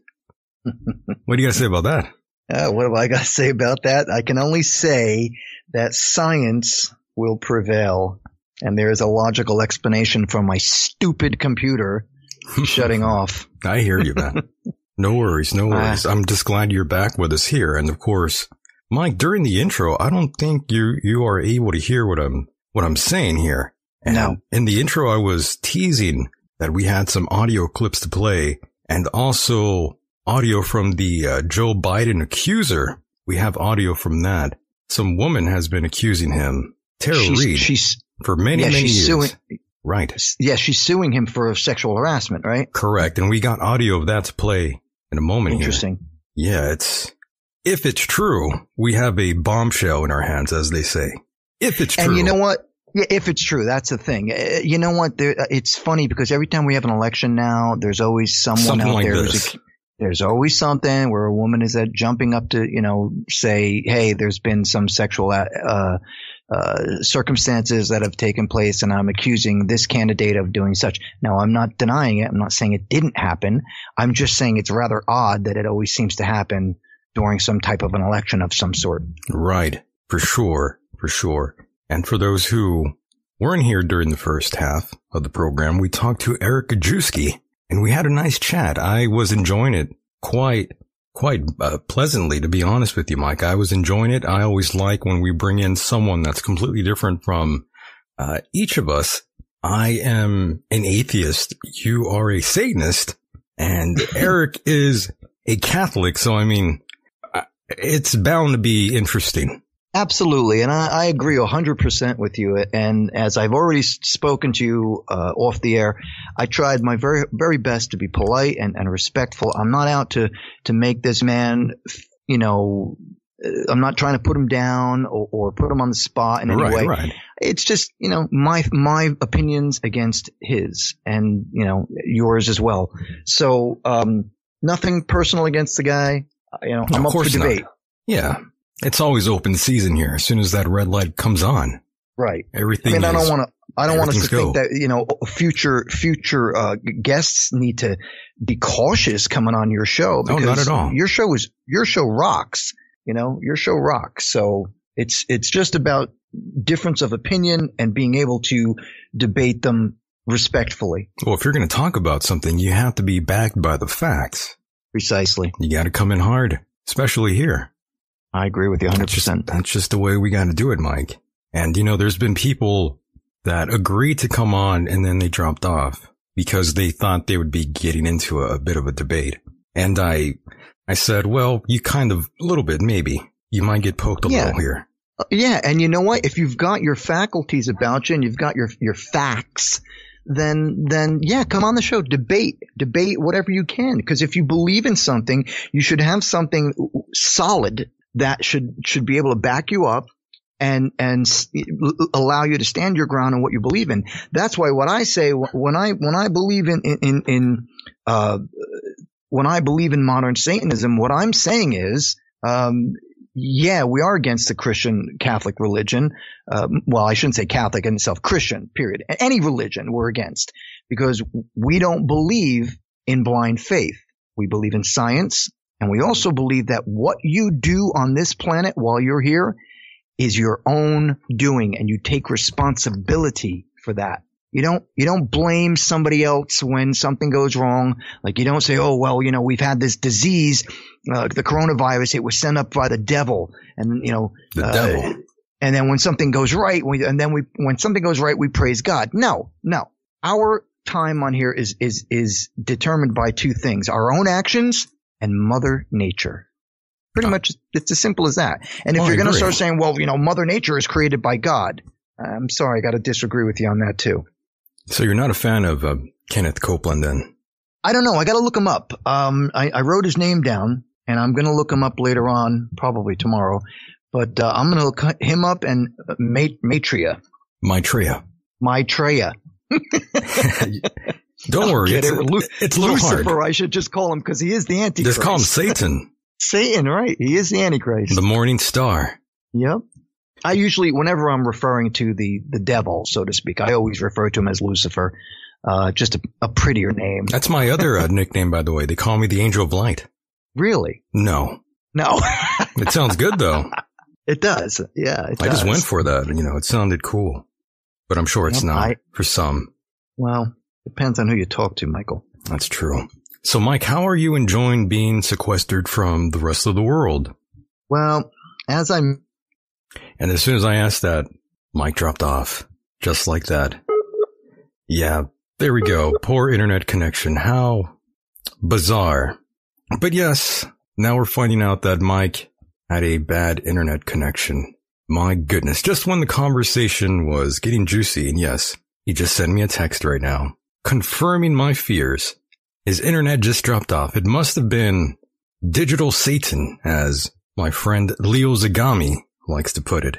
That damn digital Satan at it again. But don't worry, we will just talk me and you if Mike is nowhere to be found. And of course, that number is on that screen. If you do want to call in, please feel free to do so. That number is 760-332-8724. You see it on your screen. Don't worry, you can call in whenever you'd like. But let me try to bring in Mr. Mike Hideous just one more time here. Hopefully he answers. If not, Mike, you're here now. What happened? Goddamn computer, man. I fucking hate electronics. It was Satan. It was Satan. Digital Satan, yeah.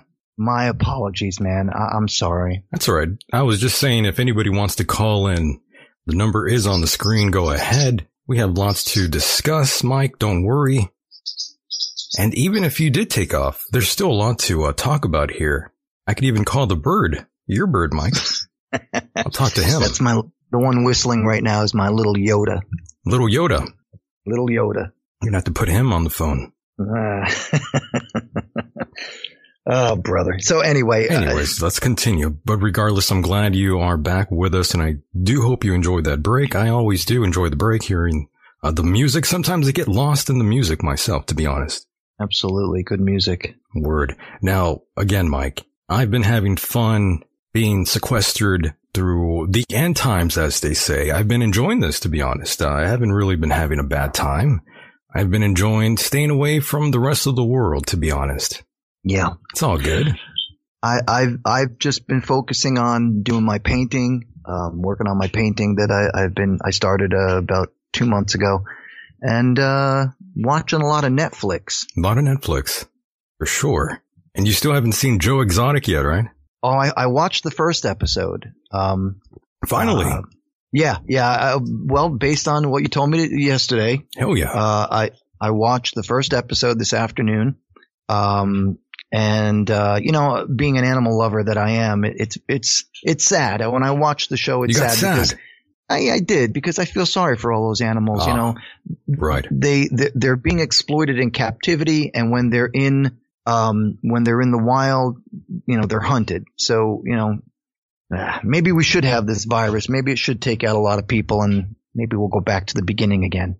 Well, Darwin is proving himself to be true yet again. We are having lots of dipshits fall off. Yep. And how many times has that guy been ridiculed by religious people? Plenty.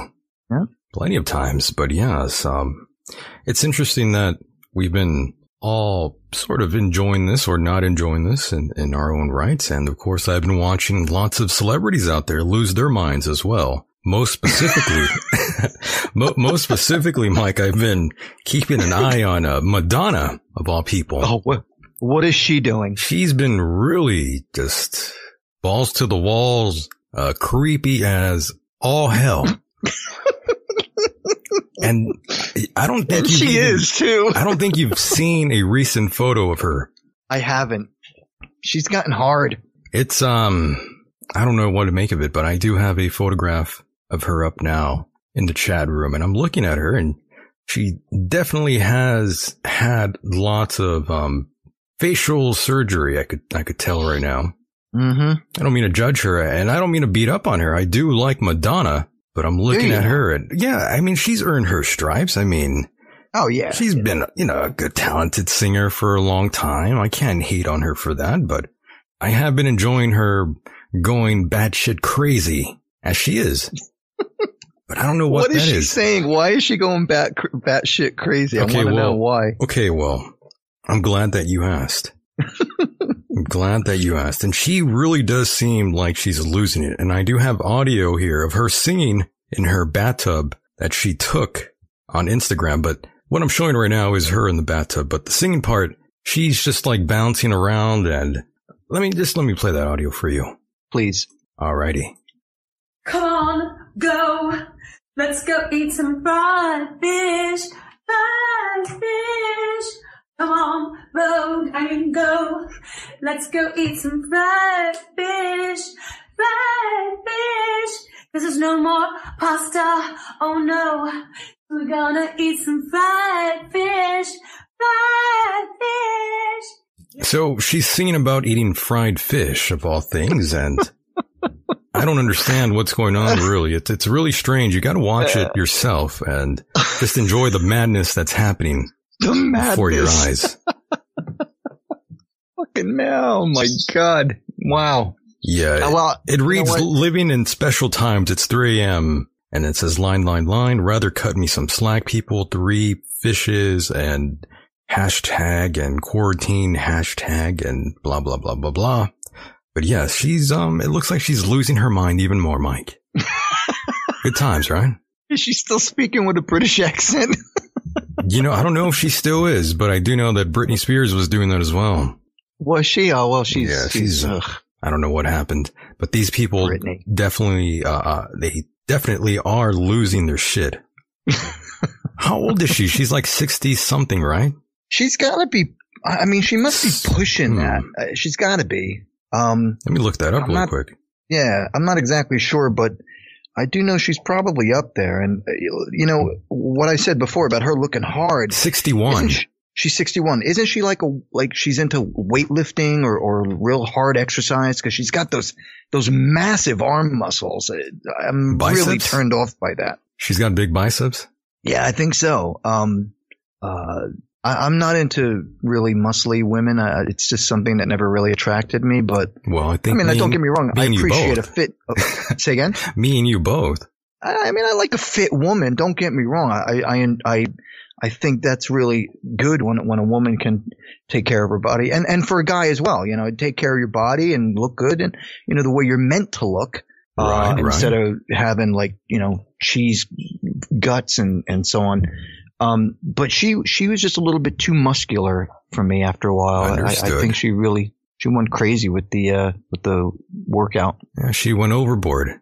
But now there's another photograph here, and this time she is in her bathtub, and you can't really see what's going on down there, Mike, obviously, but she's covered up, and this one looks more bad if you see this yourself. The face, I don't know what that is. It's like an alien. Yes, I'm only sticking to Skype on my screen, because if I pull up, don't go anywhere. Don't do it, Mike. If I pull up another app, it might shut me down. So yes, and of course I do have one more clip of her, and this time she's talking about COVID-19. Let's roll that audio. That's the thing about COVID-19. It doesn't care about how rich you are, how famous you are, how funny you are, how smart you are, where you live, how old you are, what amazing stories you can tell. It's the great equalizer. And what's terrible about it is what's great about it. What's terrible about it is it's made us all equal in many ways. And what's wonderful about it is that it's made us all equal in many ways. Like I used to say at the end of Human Nature every night, we're all in the same boat.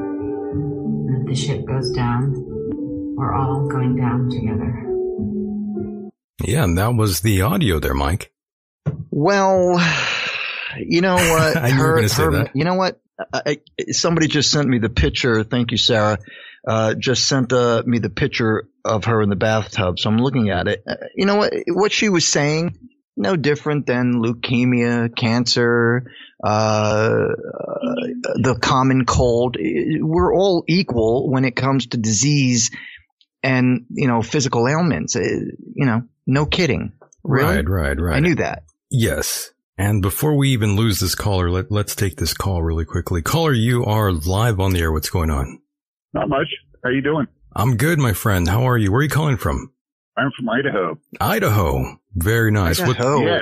What's going on, buddy? How you doing out there? Everything's great. Very nice. Good. People are still buying all the disinfectants and there's no toilet paper on the shelves. Isn't that amazing? Yeah. I actually wanted to hear Mike take apart that guy that you had on previously. Oh my goodness. No, come on now. I didn't take him apart. I was being nice. He hung up because he knew for a fact he was well and over his head easily. Well, he seemed a little bothered. Yeah, he's a low IQ. Low IQ. Oh my. Wow. You can easily see it. Oh. Well, I'm not I'll leave it at that then. Okay. Yeah, we're okay with that. All righty. Yes. Well, thank you. Thank you for that compliment, I suppose. Bath. All right. So why is it that somebody actually makes a salt bath for a woman who has not had facial work, that is not an evident facial work operation? So obviously you've seen. She looks like she's 20. She looks like she's 20. Obviously you've seen the videos and audio of her, right? Oh yes. Okay, you're yes. on. Yeah. What do you make of all this shit?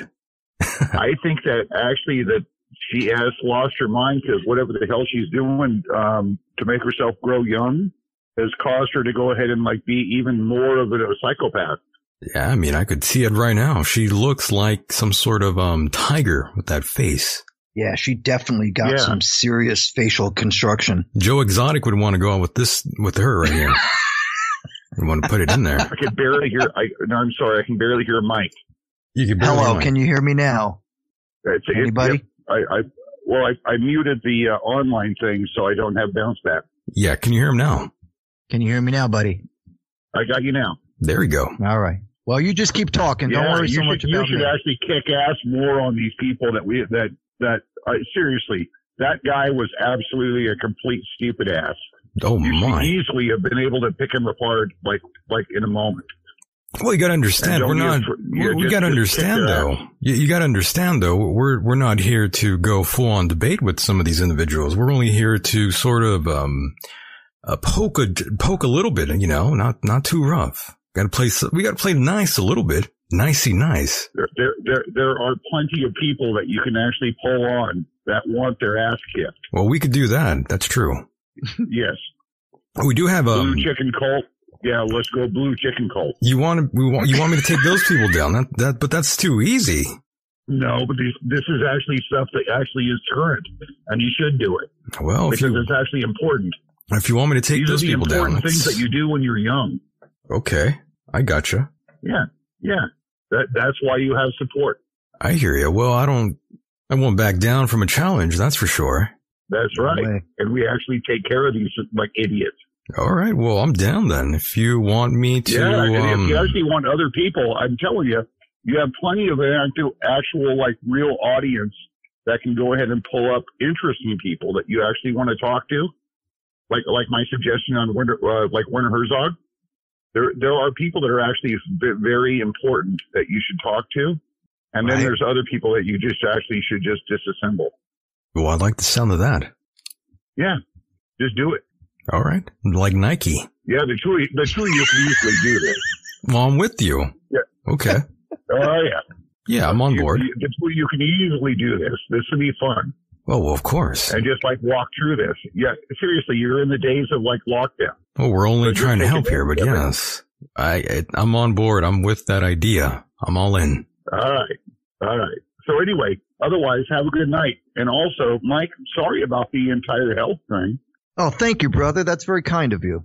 No, seriously, there's like basically, I don't know. I don't know many people that actually have had multiple issues that are still like out walking and talking about it. Mike's a savage though. That's the thing. Well, you know what? I hope you can hear me all right, but I'll try to make this brief. Yeah, he could hear you, man. You're good. I've gone through a substantial amount of issues concerning my health with cancer, and I appreciate your making the comment. That's very nice of you, very kind of you, and I appreciate that. Thank you. But as I've said before, you just keep going. You just keep going, and that's all you can really do. There's nothing more you can do. I don't blame anybody for it. I did tell Eric, that I had searched for God countless times after I had been stricken with cancer. The first time I was 16 years old, and it affected me for years. And then I had it again at 21, and then I had it again at 23, and then I had it again at 30 and 32. And so, I've tried to find answers, and I don't blame anybody. It's the way life is. Look, Mother Nature, all Mother Nature wants to do to you is kill you. That's right. That's the survival of the fittest. Amen. That's how we've become such a dominant species, because we are intelligent enough to have invented medicine and treatments that keep us alive. And that's why we're pushing out the rest of the species. Also, that was interesting, because the first time you actually talked about that, you were talking about vaccines, and you're a pro-vaxxer. Absolutely. I mean, it's science, man. You know, sure, there might be some drawbacks here and there. Yeah. Look, I had radiation therapy multiple times. There's throwbacks just fine. Like the original vax that they did on polio. I remember as a kid talking to, I don't know, we had to do like the polio vaccine back in the 70s. And my teacher that I had then was actually disabled from polio. Wow. Yep. Yeah, I knew a few people back in the 70s that were victims of polio. Yeah. That's old school. Quite amazing because they had us actually walk through the lunchroom and like do the vaccine operation, like the shot in the arm. Right. And I swear every single Mexican that was there thought for a fact that they were like getting injected with the devil, and they actually fell down on the floor crying. That's crazy. Yep. But I believe it. We were all like, actually, we had to help them. We were told by the actual nurses that we had to actually help out these people that were, like on the floor crying. And we did. Yeah. I don't know why some people are so against vaccines. I sincerely disbelieve there's any sort of conspiracy. You can thank Facebook for that, Mike. Yeah. You know what? You're absolutely right. But there's been actually, even before Facebook was around, there were people who decided not to have their children vaccinated. And I just never understood that because I don't believe in a conspiracy theory of the government trying to inject us with something that we don't want. I don't believe that. I seriously don't. Otherwise. What was that? We couldn't hear you. No, I think otherwise. Oh, okay. Now I hear you. Yeah. No, Mike's fine on that because basically, there's some like good people out there actually like looking to do things that are good for others. That's all sure. Fine. However, when they actually test these things that they actually give out to other people, they actually have actually done this in studies where they come back and do quality testing, like just a standard QA. And lo and behold, the stuff that are actually given out does not actually match what's on the labels. Really? And this is standard stuff. But they have no liability because in this country, there is actually a vaccine court and there's no liability on this. This pays out, just a payout by the government if somebody actually croaks on the shit. And we know this. But you see, the guys that were actually like working on this originally had nothing to do with the production of it. It was some company. And so I'm good to go on that. There are things that you can actually get vaccinated for and treated for. Like, let's say if you were to get treated that your immune system knows what malaria is. You can easily do this. However, if you have a bunch of adjuvants and other whatever the hell they actually breed up in the lab on that in there, then you're going to have a whole cocktail. Right. That makes sense. And so it's okay. You see, no, there's the science, and the science is real and it's good, and then there's the actual production. True. So otherwise, just go on it. I'm pro-vaxxer also, by the way, but you just have to know what's in it. Well, I agree with you on that. And things can get tainted along the way. No doubt. Yeah, you could easily go to GNC and maybe find some supplement there that will be contaminated with another product that was there during the production. Well, you see, also the gal over at GNC that sold you that stuff wants to pick up on you. Well, that too. You got carnies all over the place. Yeah, I'm telling you. Seriously, you cannot go to a health foods place and not have somebody wanting to pick up on you. True. Yes. You're always I can go into a GNC over at the mall with my friend, and we're both in our 50s, and the young guy and the young gal are both looking at us like meat. Of course. Now, what are they taking? Commission. No, they're taking whatever Madonna's taking. Okay, you're going to go there. This is wrong. See, it's seriously wrong. No, I think that there's a little psychopathy here. I hear you. Yes, Madonna. Anyway, otherwise, so you guys don't have another guest on? No, it's just me and Mike here. Yeah, go on. Also, take calls from the other people, because you have some people like the Coven from the Northwest and whatnot. there are some other people that actually you should talk to that are actual, like, listeners. Right. And just get them on. Okay. Well, it takes a very special. Call in. Well, no, it takes because this is actually far more interesting as far like asking questions about like what the hell. I agree. And also, why is it, Mike, that you have so many birds? Yeah, Mike. Why do you have so many fucking birds? When I was a kid, I worked. My first job I ever did was when I was about 10, and I worked for the gal in California because I was like raised there in L.A. And the first job I had is I went into a bird farm, and that was one of those like incoming places where they bring the birds in from other places, like a quarantine operation. Right. Yeah. Yeah. Sounds like my pet shop. Yeah, yeah. And you actually learn the language of the birds. Hmm. Well, yeah. I've been into birds for a very long time. Back in around, when was it? 2008, I joined the National Audubon Society. I was a member in New Jersey. I was their official photographer. So you're pro-virus. Say again? You're pro-virus.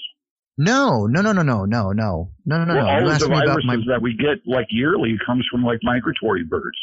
Oh yeah, but the birds I have are first of all, they're exotic. I have parrots, and I rescued birds. I'm not into the virus. No, not at all. But not only do we get viruses from chickens, but we also get them from pigs, like swine flu. Because pigs are raised over in China. Sure. But I look, man.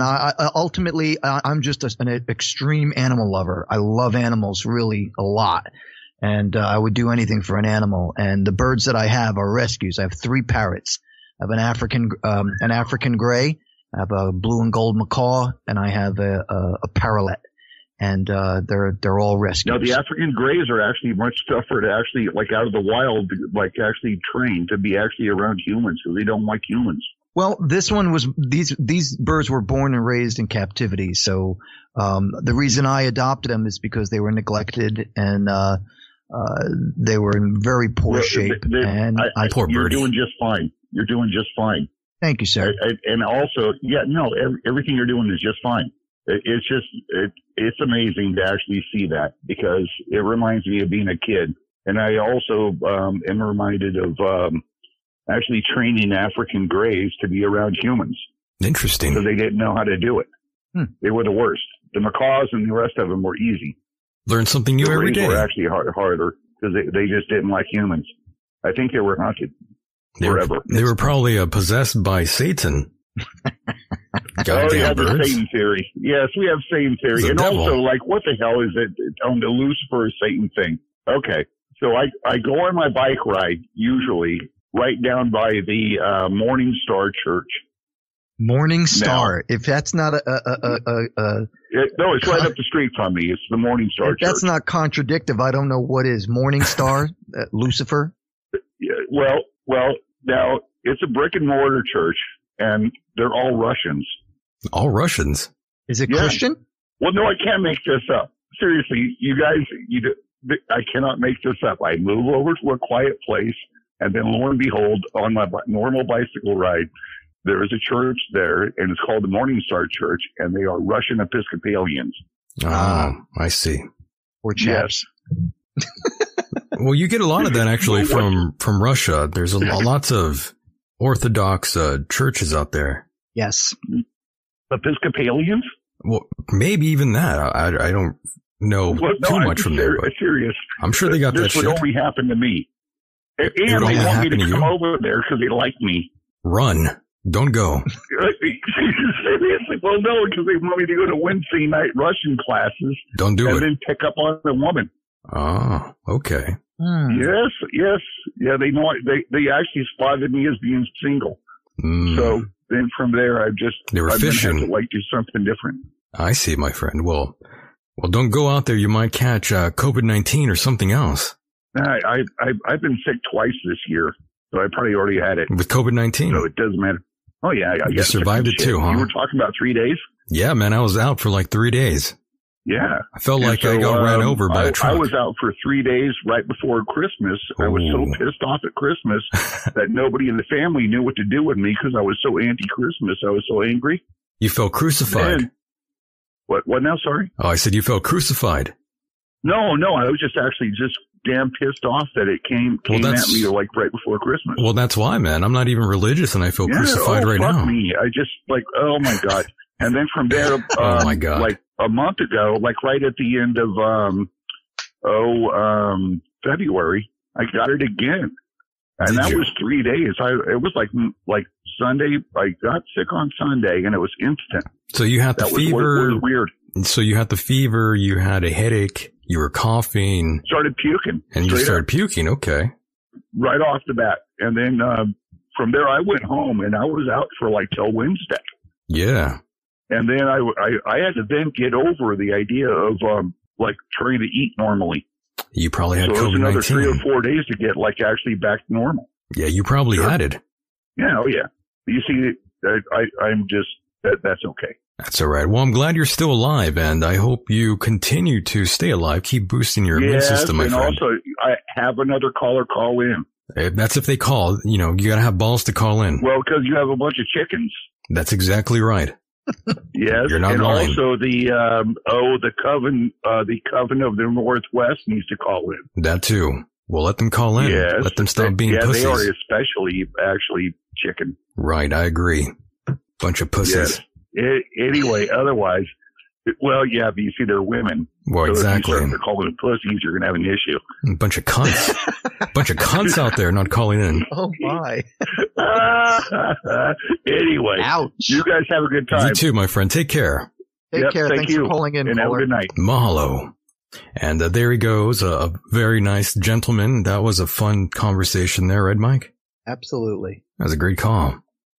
And if anybody else wants to call in, please do. Yeah, please do. You know that number, 760-332-8724. Don't be afraid. It's just me and Mike here.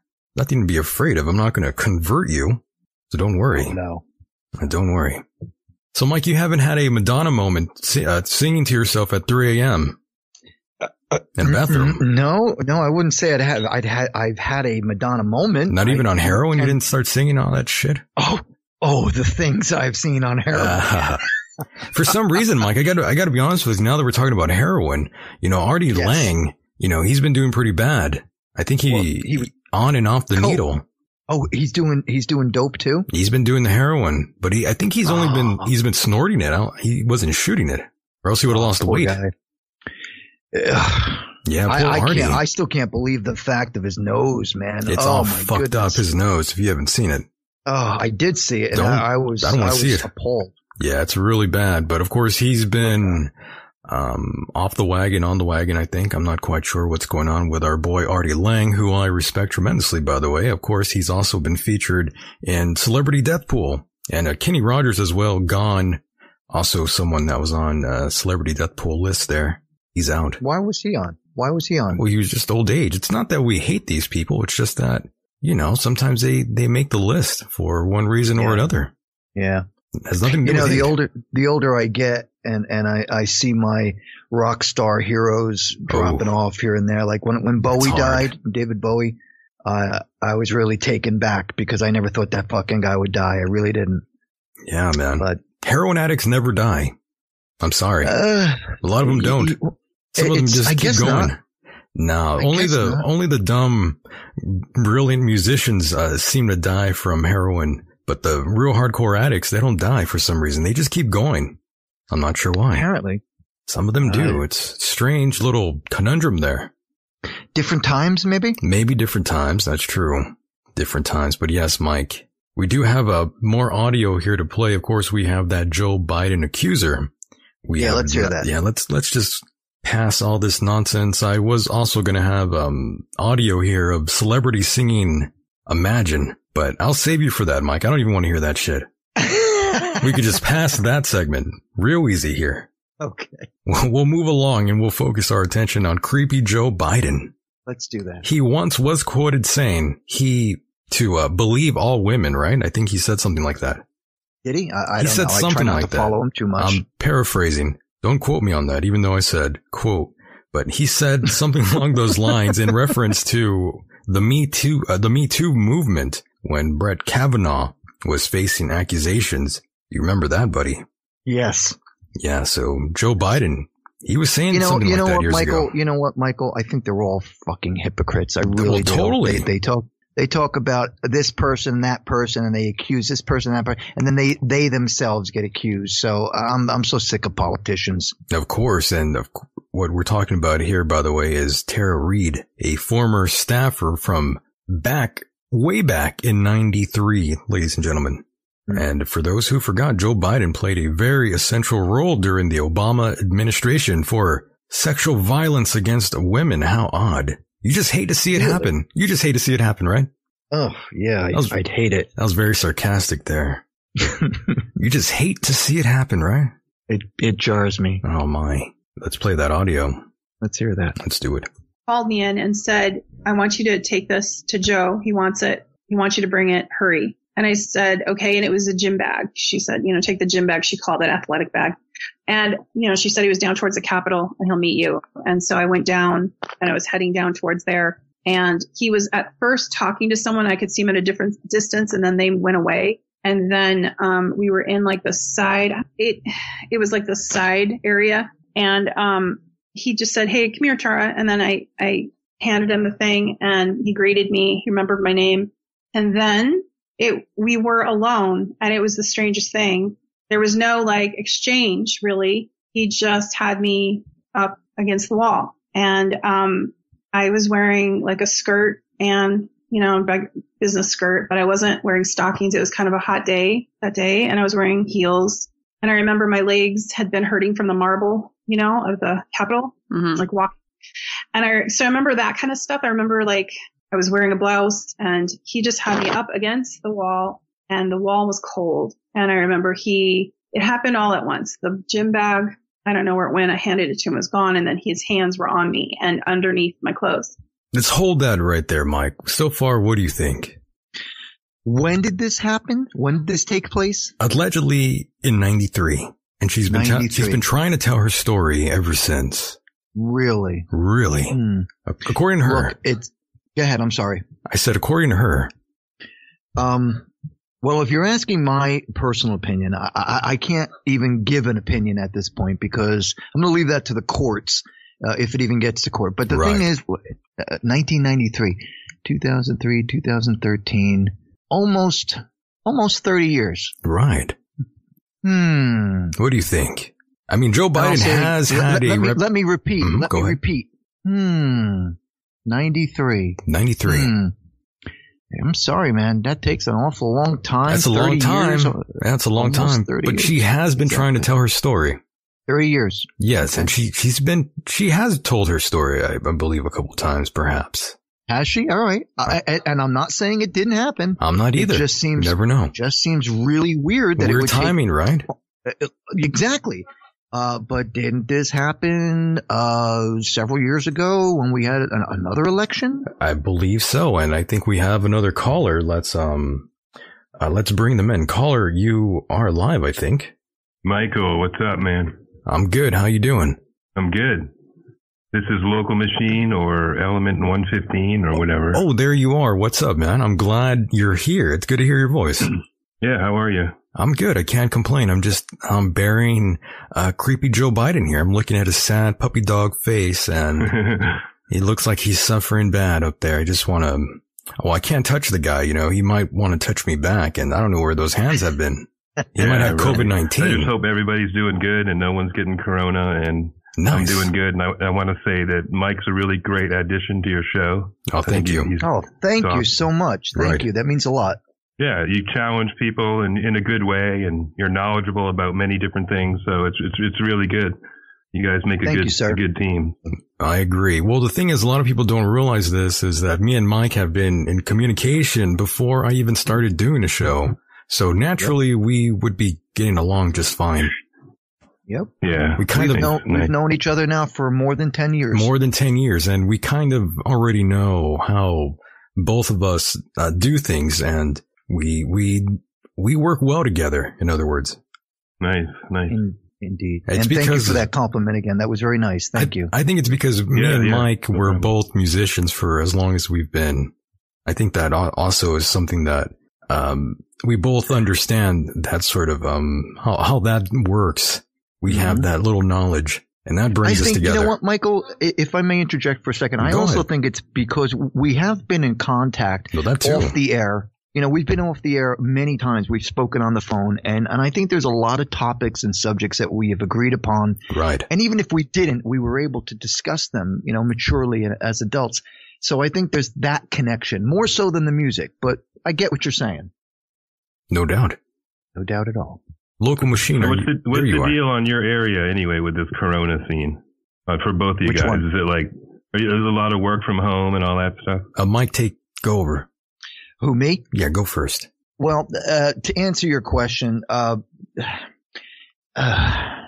it's been a little weird for me. I'm not really working currently. So, like in the winter, I kind of just take a low profile, and I usually concentrate on my art, from about December until about May. And then I start doing a few things here and there. I got a few different odds and ends that I do, work wise. But, currently what I've been doing is just focusing on my art, since about, probably early January. So I don't know if I've answered your question thoroughly, but I'm not exactly exciting. You mentioned your art website. What was it again? I went there and I forgot. What's the URL? Oh, it's easy. Horrible Artwork. HorribleArtwork.com. Oh yeah, I remember I went there a couple weeks ago and I forgot the name of the artwork that was really cool. I'll think of it in a minute. By the way, one thing people forget is that Mike here, he has done the honors of letting us play his some of his music. And Where Have You Been is the specific opening song. It's kind of the theme song here, Mike, and it has been for quite a while. I can't tell you how honored I am that you use that music. That's from the band Spy Society 99 that I did as early as 1998. Right. It's when I started it. That's when I started the band. It was right after the whole stint with the Misfits. And it went on for about 3 years. We played our last show right after 9/11, literally the next day. How crazy. And that was the last time we played, but the CD didn't come out until 2000, I believe, 14. Everything sort of laid dormant, and then we did that. We did I did 3 new songs with some musicians, and I released the album, Die Punk Die. And the track that you play at the beginning of the show, as you said, is called, what's it called, Michael? Where Have You Been?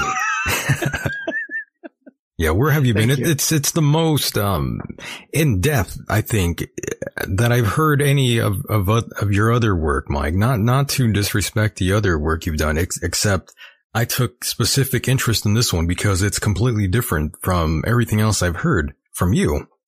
What can I say? You're like a goddamn lounge singer in this one, in a good way. I think we might have lost Mike. And we did. How bad is that? We lost Mike right when I was putting him over in a major way. You lost Mike? Yeah, his internet connection went down. Anyway, it was Knowledge versus Progress. That's the really cool artwork on his website. Right. I think he would agree with you on that one. Yeah, that's a good one. That's too bad. Any more guests tonight, or is that it tonight? Oh, that's it. It's just me and Mike here. All right. He'll call back, I'm sure. Yeah, he'll get back on here. No worries. But I do. So I think with that Eric guy, I think one of the things when he said truth is like, he was saying that truth is not an individual thing was kind of one of the things that irked me about that. It irked you? But it was great. Why did it irk you? He was saying that there's just one truth. Ah, yes. I recall he was saying that. That kind of annoyed me. I don't know what words exactly he used, but. Well, yeah, he was specifically saying there was just the Catholics who were going to be saved. But I mean, that's every religious group believes that. Yeah. And then the thing about this guy, the example that Mike had given, he said if this guy was good his whole life and, believed in God and was great his whole life, and then that last second did something, then he would be something about he wouldn't be entering the kingdom of God or something. Mike, are you back on? Yeah, again, guys, I'm so sorry. I'm having real stupid issues with my computer today. Sorry, I dropped out. The question was? Ive. No, well, he was putting you over for talking with Eric, and he mentioned how he was irked by basically Eric proposing that only the Catholics out there will be saved when Judgment Day arrives. Come on, man. You guys know as well as I do. There's only one truth. Yeah, there's only one truth, he said. Yeah, well, that's just the dogmatic view of a religious ideology. Yeah. You know? Does your phone have a heartbeat? What's going on there? I'm hearing like a pumping sound. I heard that too. I know. Was your phone was the heart beating there on your phone? Not mine. No, I have no heartbeat on the phone. Did you hear that, Mike? I heard it. I don't know what that is. It's awesome though. It's so creepy. It could have been through my mixer, but I don't have a heartbeat effect on it. But, the other thing was knowledge versus progress was that one of my favorite artworks from you, Mike. Ah, yes. Yes, that is one of my favorites as well. Yeah. I was telling him that. I was saying how Mike would appreciate that for sure. Thank you so much. Yeah, I just to backtrack a bit. What's your name? What do I call you? Caller, what do I call you? What's your name? Jason's my first name. Jason. I use Local Machine and I use Element 115. May I call you Jason? May I call you Jason? You just broke. Yeah, that's great. Yeah. All right. So what you're saying is that you agreed with some of the things I was saying when we had interviewed Eric concerning facts and logic with death and belief and science and all that. Am I correct in assuming that? Yeah, I liked how you challenged him in the different scenarios you had used, such as you had the scenario with the guy who was all of his life, worshiping, believing in God, and then the last few moments of his life does something like murder somebody, and then he's not entering into the kingdom of God. That was crazy. That was just him saying that was a little ridiculous. Well, that was him saying that. I didn't say it because what I had said was that you. No, but you had given this scenario. You gave this scenario, and his answer was the thing that I didn't agree with. You're right. You're absolutely right. And then he brought up the thing about purgatory, another fantasy, and I'm sorry. I don't believe any of that. Again, all my life I looked for God all my life, and I never found him. Yet when I finally began to understand that while we're on this planet, I can't give a reason why, but while we're on this planet, we need to take responsibility for our own actions. And that's the problem with a lot of people who believe thoroughly in religion and blind faith is that they blame everything else or blame all the actions on somebody else. In most cases, it's the devil. Right, the devil. Or demons. Or Satan, or whatever you want to call it. That's just a cop-out, man. That's just a cop-out. Well, when something good happens, God this, God that, yeah. We hear it all the time. As I said, there's two things. I was going to ask you, sorry. Go ahead, caller, go ahead. The other thing I was going to ask you is that why is there two totally different gods in the Bible? Why is it's like a bipolar God? You have this yes. great loving God, and then you have the vengeful God, which I believe was created by man. Very in my moody. opinion, but I don't know. What do you think, Mike? Well, God's a diva. Jason, you just said the magic word. God was created by man. There you go. You answered it for yourself. Okay. If you go back let's just go back 20,000 years when there were still tribes on this earth, okay? And you had different, tribes killing and hunting and fornicating.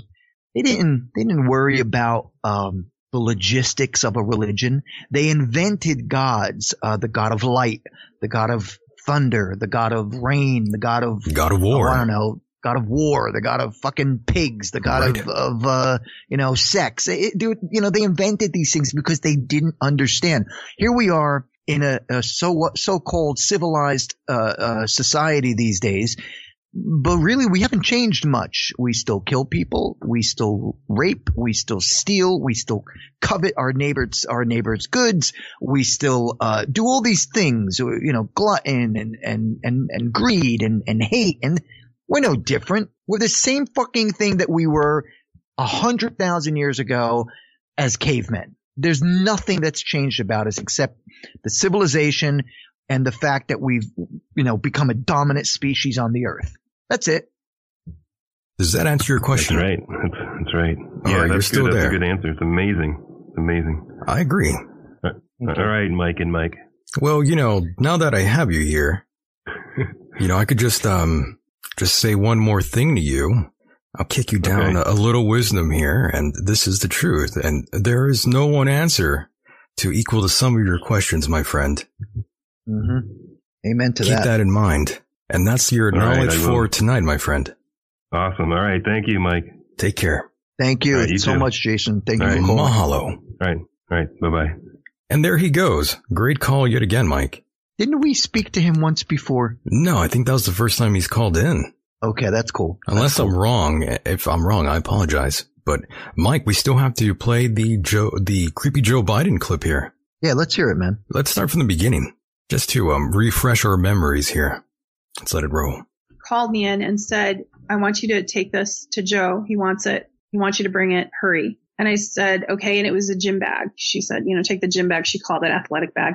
And, she said he was down towards the Capitol and he'll meet you. And so I went down and I was heading down towards there. And he was at first talking to someone. I could see him at a different distance, and then they went away. And then we were in like the side. It was like the side area. And he just said, hey, come here, Tara. And then I handed him the thing and he greeted me. He remembered my name. And then we were alone, and it was the strangest thing. There was no like exchange really. He just had me up against the wall, and I was wearing like a skirt and, business skirt, but I wasn't wearing stockings. It was kind of a hot day that day, and I was wearing heels. And I remember my legs had been hurting from the marble, of the Capitol, like walking. And so I remember that kind of stuff. I remember like I was wearing a blouse, and he just had me up against the wall, and the wall was cold. And I remember it happened all at once. The gym bag, I don't know where it went. I handed it to him, it was gone. And then his hands were on me and underneath my clothes. And, and then he went down my skirt, but then up inside it. And he, penetrated me with his fingers, whatever. And, he was kissing me at the same time, and he was saying something to me. He said several things, and I can't remember everything he said. I remember a couple of things. I remember him saying first, before, like as he was doing it, do you want to go somewhere else?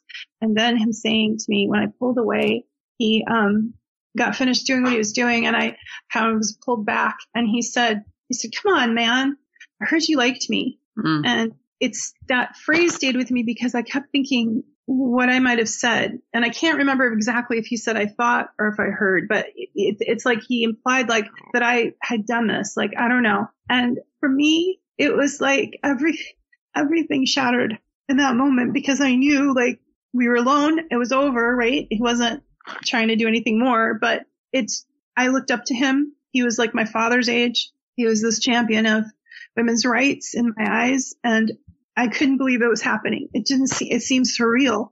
And I just felt sick because when he pulled back, he looked annoyed, and he said, something else to me that I don't want to say. And then he said, I must have looked shocked, and he grabbed me by the shoulders.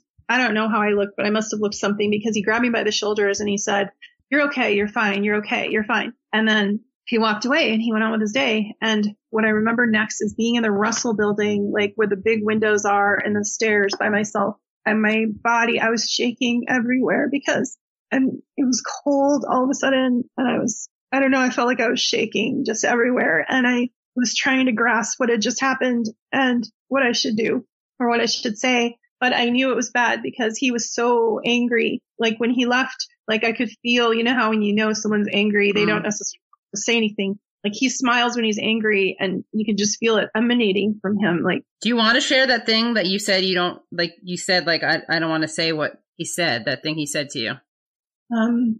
Yeah, I guess I could. I mean, you don't have to. It's okay. It's just, it's almost like giving a weapon to them. How so? Well, it's like, I don't want them to know how much it hurt. I don't, I don't want him to know when I don't know. But that you remembered it? Yeah, just the, I don't know. But yeah, I can say it.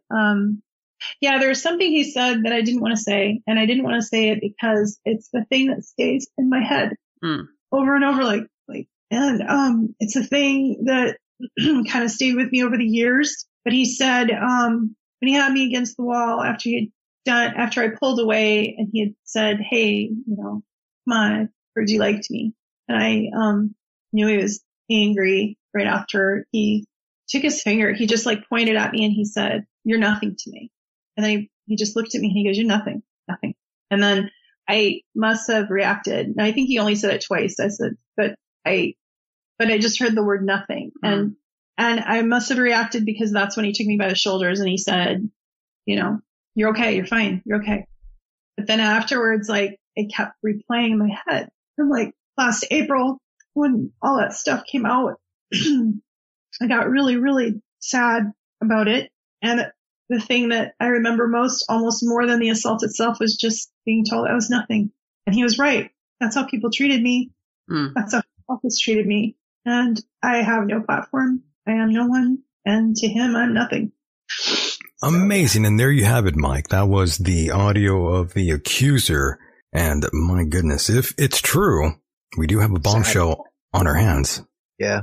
It's sad. I feel sorry for her. I feel bad for her if it's true. If it's true.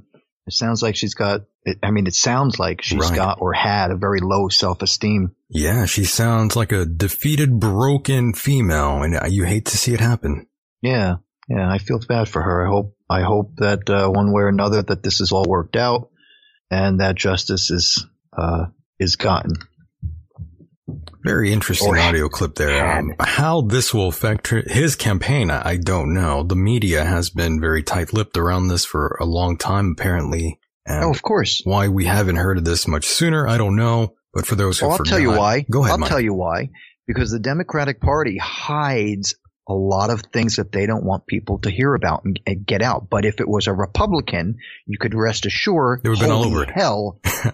Holy fucking hell would explode. The sky would come down. That's right. Because, it's funny how these things pop up and they try to accuse Republicans of this, that, and the other thing. But when something happens to their candidates or their political figures, it's kept hush-hush for the most part. You're right. Why we haven't heard anything about this is beyond me. I really don't know why we haven't. Politics, Michael. It's very dirty. It's very greasy, right, Mike? You got it. Joe Biden has had that reputation of being too hands-on with everyone, especially people of the opposite sex. He gets really close to you and he whispers. It's very odd. And he touches just about everyone, actually, now that I think about it. He sure does. He doesn't discriminate, right? He's all hands in. And the thing is, a lot of times you see him, he'll really be touchy-feely with people who, younger people especially, like younger kids and stuff, where he puts his hands on them, he kind of hunches over them, that's a dominant feature. Yeah, he needs to keep his hands to himself, especially now with the coronavirus, right? Dude, in my personal opinion, I think all politicians should keep their fucking hands to themselves. Isn't Mike Bloomberg also going through something similar? I think former mayor of he had a couple of allegations thrown his way, right? Interesting. I think all these people have had some allegations thrown their way. They're all scumbags, Michael. They really are. Our government politicians are they're no better than anybody I don't disagree. Else. And it's funny. We sort of put them on this pedestal. Like, they're going to be the savior and they're going to do this and they're going to help us do that. But they're no better than we are in most cases. They're no smarter than we are. There's nothing different about them. They have the same deviant thoughts as most Americans, or I should say most humans have. Politics makes me sick. That's very gross. Very gross. Mm-hmm. But what can you do? It's sort of all over the place, unfortunately. It is. And as I said, I hope that justice is had from such a sticky situation, no pun intended, about this Yes. About this circumstances. If this woman is indeed telling the truth, I hope that when they go to court, if indeed they do go to court, that she gets her comeuppance. Me too, I agree. Hopefully it happens. If not, well, that's life, right? It would be unfortunate if it didn't. It would only go to show you that the politicians do have an upper hand when it comes to the average person. Again, as long as it's the truth and it's being brought out. I don't know how else to say it. I think he's still ahead in the polls, by the way. Which is phenomenal because he's a mental case at this point. I agree. Even his staff will not let him do his speeches and presentations to, they want to keep a limit on it because he's screwing up too much. Look, I'm sorry for the guy. I feel bad for him. He's a gentleman who is apparently going through He's 77, by the way. Right. And you know what? My pop is 88 and I love my pop and he's going through a lot with his age. He's forgetting a lot. And I think that's exactly what's happening going on with with Biden. Joe. I agree. Yeah. I feel the same way. He's got some dementia going on. Yeah, it's very possible. And I feel bad for the guy. I really do. But that's not how I feel politically. I agree. Yeah, I know. When it comes to his stance on politics, I have many disagreements with him. But as a human, who's going through these issues with forgetfulness, I do not think he should be a president. I really don't. In fact, I think he should drop out of the candidacy. I'm with you on that one. You won't get any arguments from me on that. I know. On that summary there. I was looking at this other laptop here. I do have a second laptop here next to me, and I'm looking at some more disturbing news. It seems like we have topped 100,000 cases. That's what I heard yesterday. That's what I heard. That's pretty wild. I wasn't sure if that was accurate or not, but apparently it is. Frightening. It is. I think we have a little news clip here about the coronavirus. Former FDA Associate Commissioner, as well as the president and co-founder of Center for Medicine in the Public Interest. Peter, thank you so much for joining us. Oh, I see. This is where they talk about the medicine here. I know you, of all people, have been following this debate over chloroquine, Z-Pak, plasma therapy. Where do you come down on these, sir? Well, I think the good news is that we're expediting it and fast-tracking it without rushing. You need the data. The plural of anecdote isn't data, and we have to be aware of that. I think that we're going to have some therapeutics that will help decrease the symptoms of COVID as well as shorten its duration relatively soon, maybe 2 weeks, maybe a little bit more than that. That's good news for people who are suffering. And I think the vaccine is about 10 months to a year away. And actually for vaccines, that's quickly because you need both the discovery as well as the manufacturing. So I'm relatively optimistic, but people need to put it in the proper perspective. Most people with COVID will have mild symptoms. They shouldn't have these types of medicines. We really need to save them for people that really do need them. You say that. That's a good point because, the double-edged sword, you say that, look, if everybody starts using chloroquine to treat COVID, what about those who need it for malaria, for lupus, for the other things that it has been approved for? That then you have, and the same goes for these other drugs that people are more wanting to use. That's a fair assessment, sir? Absolutely, and especially relative to chloroquine, one of the largest uses is rheumatoid arthritis. So you don't want people who are using chloroquine for controlling of their rheumatoid arthritis to all of a sudden get a shortage. So we need to be aware that just like masks and gowns and ventilators, that the products are required for those that really need them the most, not for everybody. Yeah, I want to play you this soundbite from Dr. Anthony Fauci on vaccines and get your opinion on the other side. Listen. But one of the things that we are going to do that you need to understand that has been a stumbling block for previous development of vaccines, and that is even before you know something works, at risk, you have to start producing it. Because once you know it works, you can't say, great, it works. Now give me another 6 months to produce it. The best way to get the best drug as quickly as possible is to do a randomized controlled trial so that you know, is it safe and is it effective? Is that the process that you would recommend, Mr. Pitts? Oh, certainly. You've got to do it properly. You don't want the cure to be worse than the disease. I think another part of good news here is you don't just have one company developing a vaccine. You have numerous companies. So we have a number of shots on goal to succeed. So that's good news. Yeah, you say we need to test those who have recovered from COVID-19. And that's the fascinating part of this whole thing, because if we test the people who have recovered, how long does it take before we can utilize that information?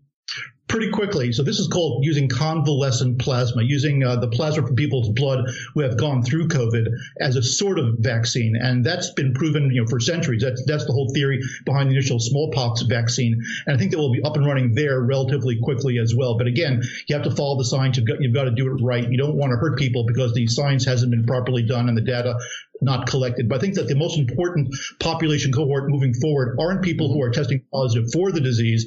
It's people who have already had the disease that can go back to normal functioning, as well as donating their plasma for a possible vaccine for patients who are currently afraid about getting the disease. Yeah, and you bring up, this whole fascinating subject of people who have had the coronavirus and their blood is so valuable. But why? Is it individual people, or are you looking for a pattern amongst a big group of people? What are we specifically trying to hone in on when we do these tests of those who have already had the virus? Well, we're trying to actually get their blood to do types of kind of like a blood transfusion. And as the science progresses, we can create that artificially. The president has said he's following the best scientific and medical advice, but he's also kind of being our optimist in chief. And I think sharing this type of information in the proper perspective gives people hope. And that's incredibly important because it keeps them on point. It keeps them relatively positive about social distancing and sheltering in place. So I think that when the president shares this type of news in the proper perspective, it gives people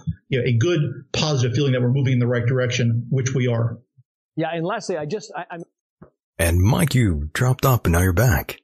I hit the mute button. I didn't want to interrupt there. I didn't want to interrupt. Yeah, I hear you. Very interesting stuff, Michael. Very interesting stuff. Very interesting stuff. And as usual, Mike, I want to thank you for also being a part of the program here tonight. And I'm looking at the clock, and yes, it's time to shut things down, no doubt. Yeah. Fabulous show tonight. My thanks to Eric. My thanks to the callers. My humble thanks to you, as always. And great show tonight. No doubt, Mike. Thanks for hanging out once again.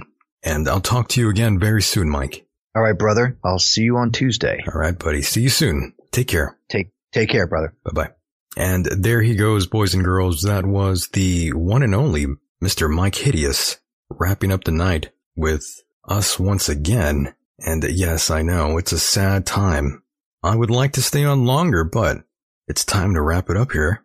Now, I want to thank all of you out there for being a part of the program yet again. Those of you in the chat room, it was a fun show. And remember, if you want to get a hold of me, please direct yourself to possibly Twitter. That might be the fastest way, at Michael Deacon. And perhaps I'll respond. And don't forget, if you are a listener out there and want bonus content, please direct yourself to patreon.com/Michael Deacon.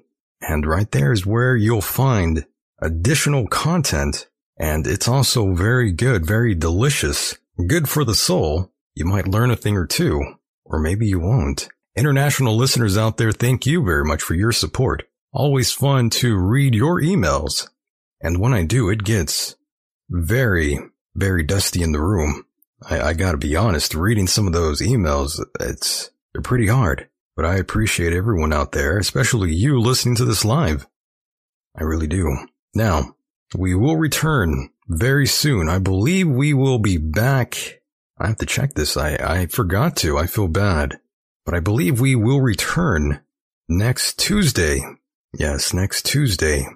I think we have another special guest, a surprise guest, and that's at 5:33 p.m. out here on the West, 8:33 in the East Coast. And I hope you'll be there. It'll be fun, I promise. It'll be a lot different from tonight, which was awesome. Don't get me wrong. I enjoyed the chaos, and I usually do. I want to thank Mike Hideous, once again, the co-host, and of course, Mr. Eric Gajewski for their time. And no, it's not Jim Fetzer, but he is returning as well, though. That's another surprise. He's coming on, don't worry.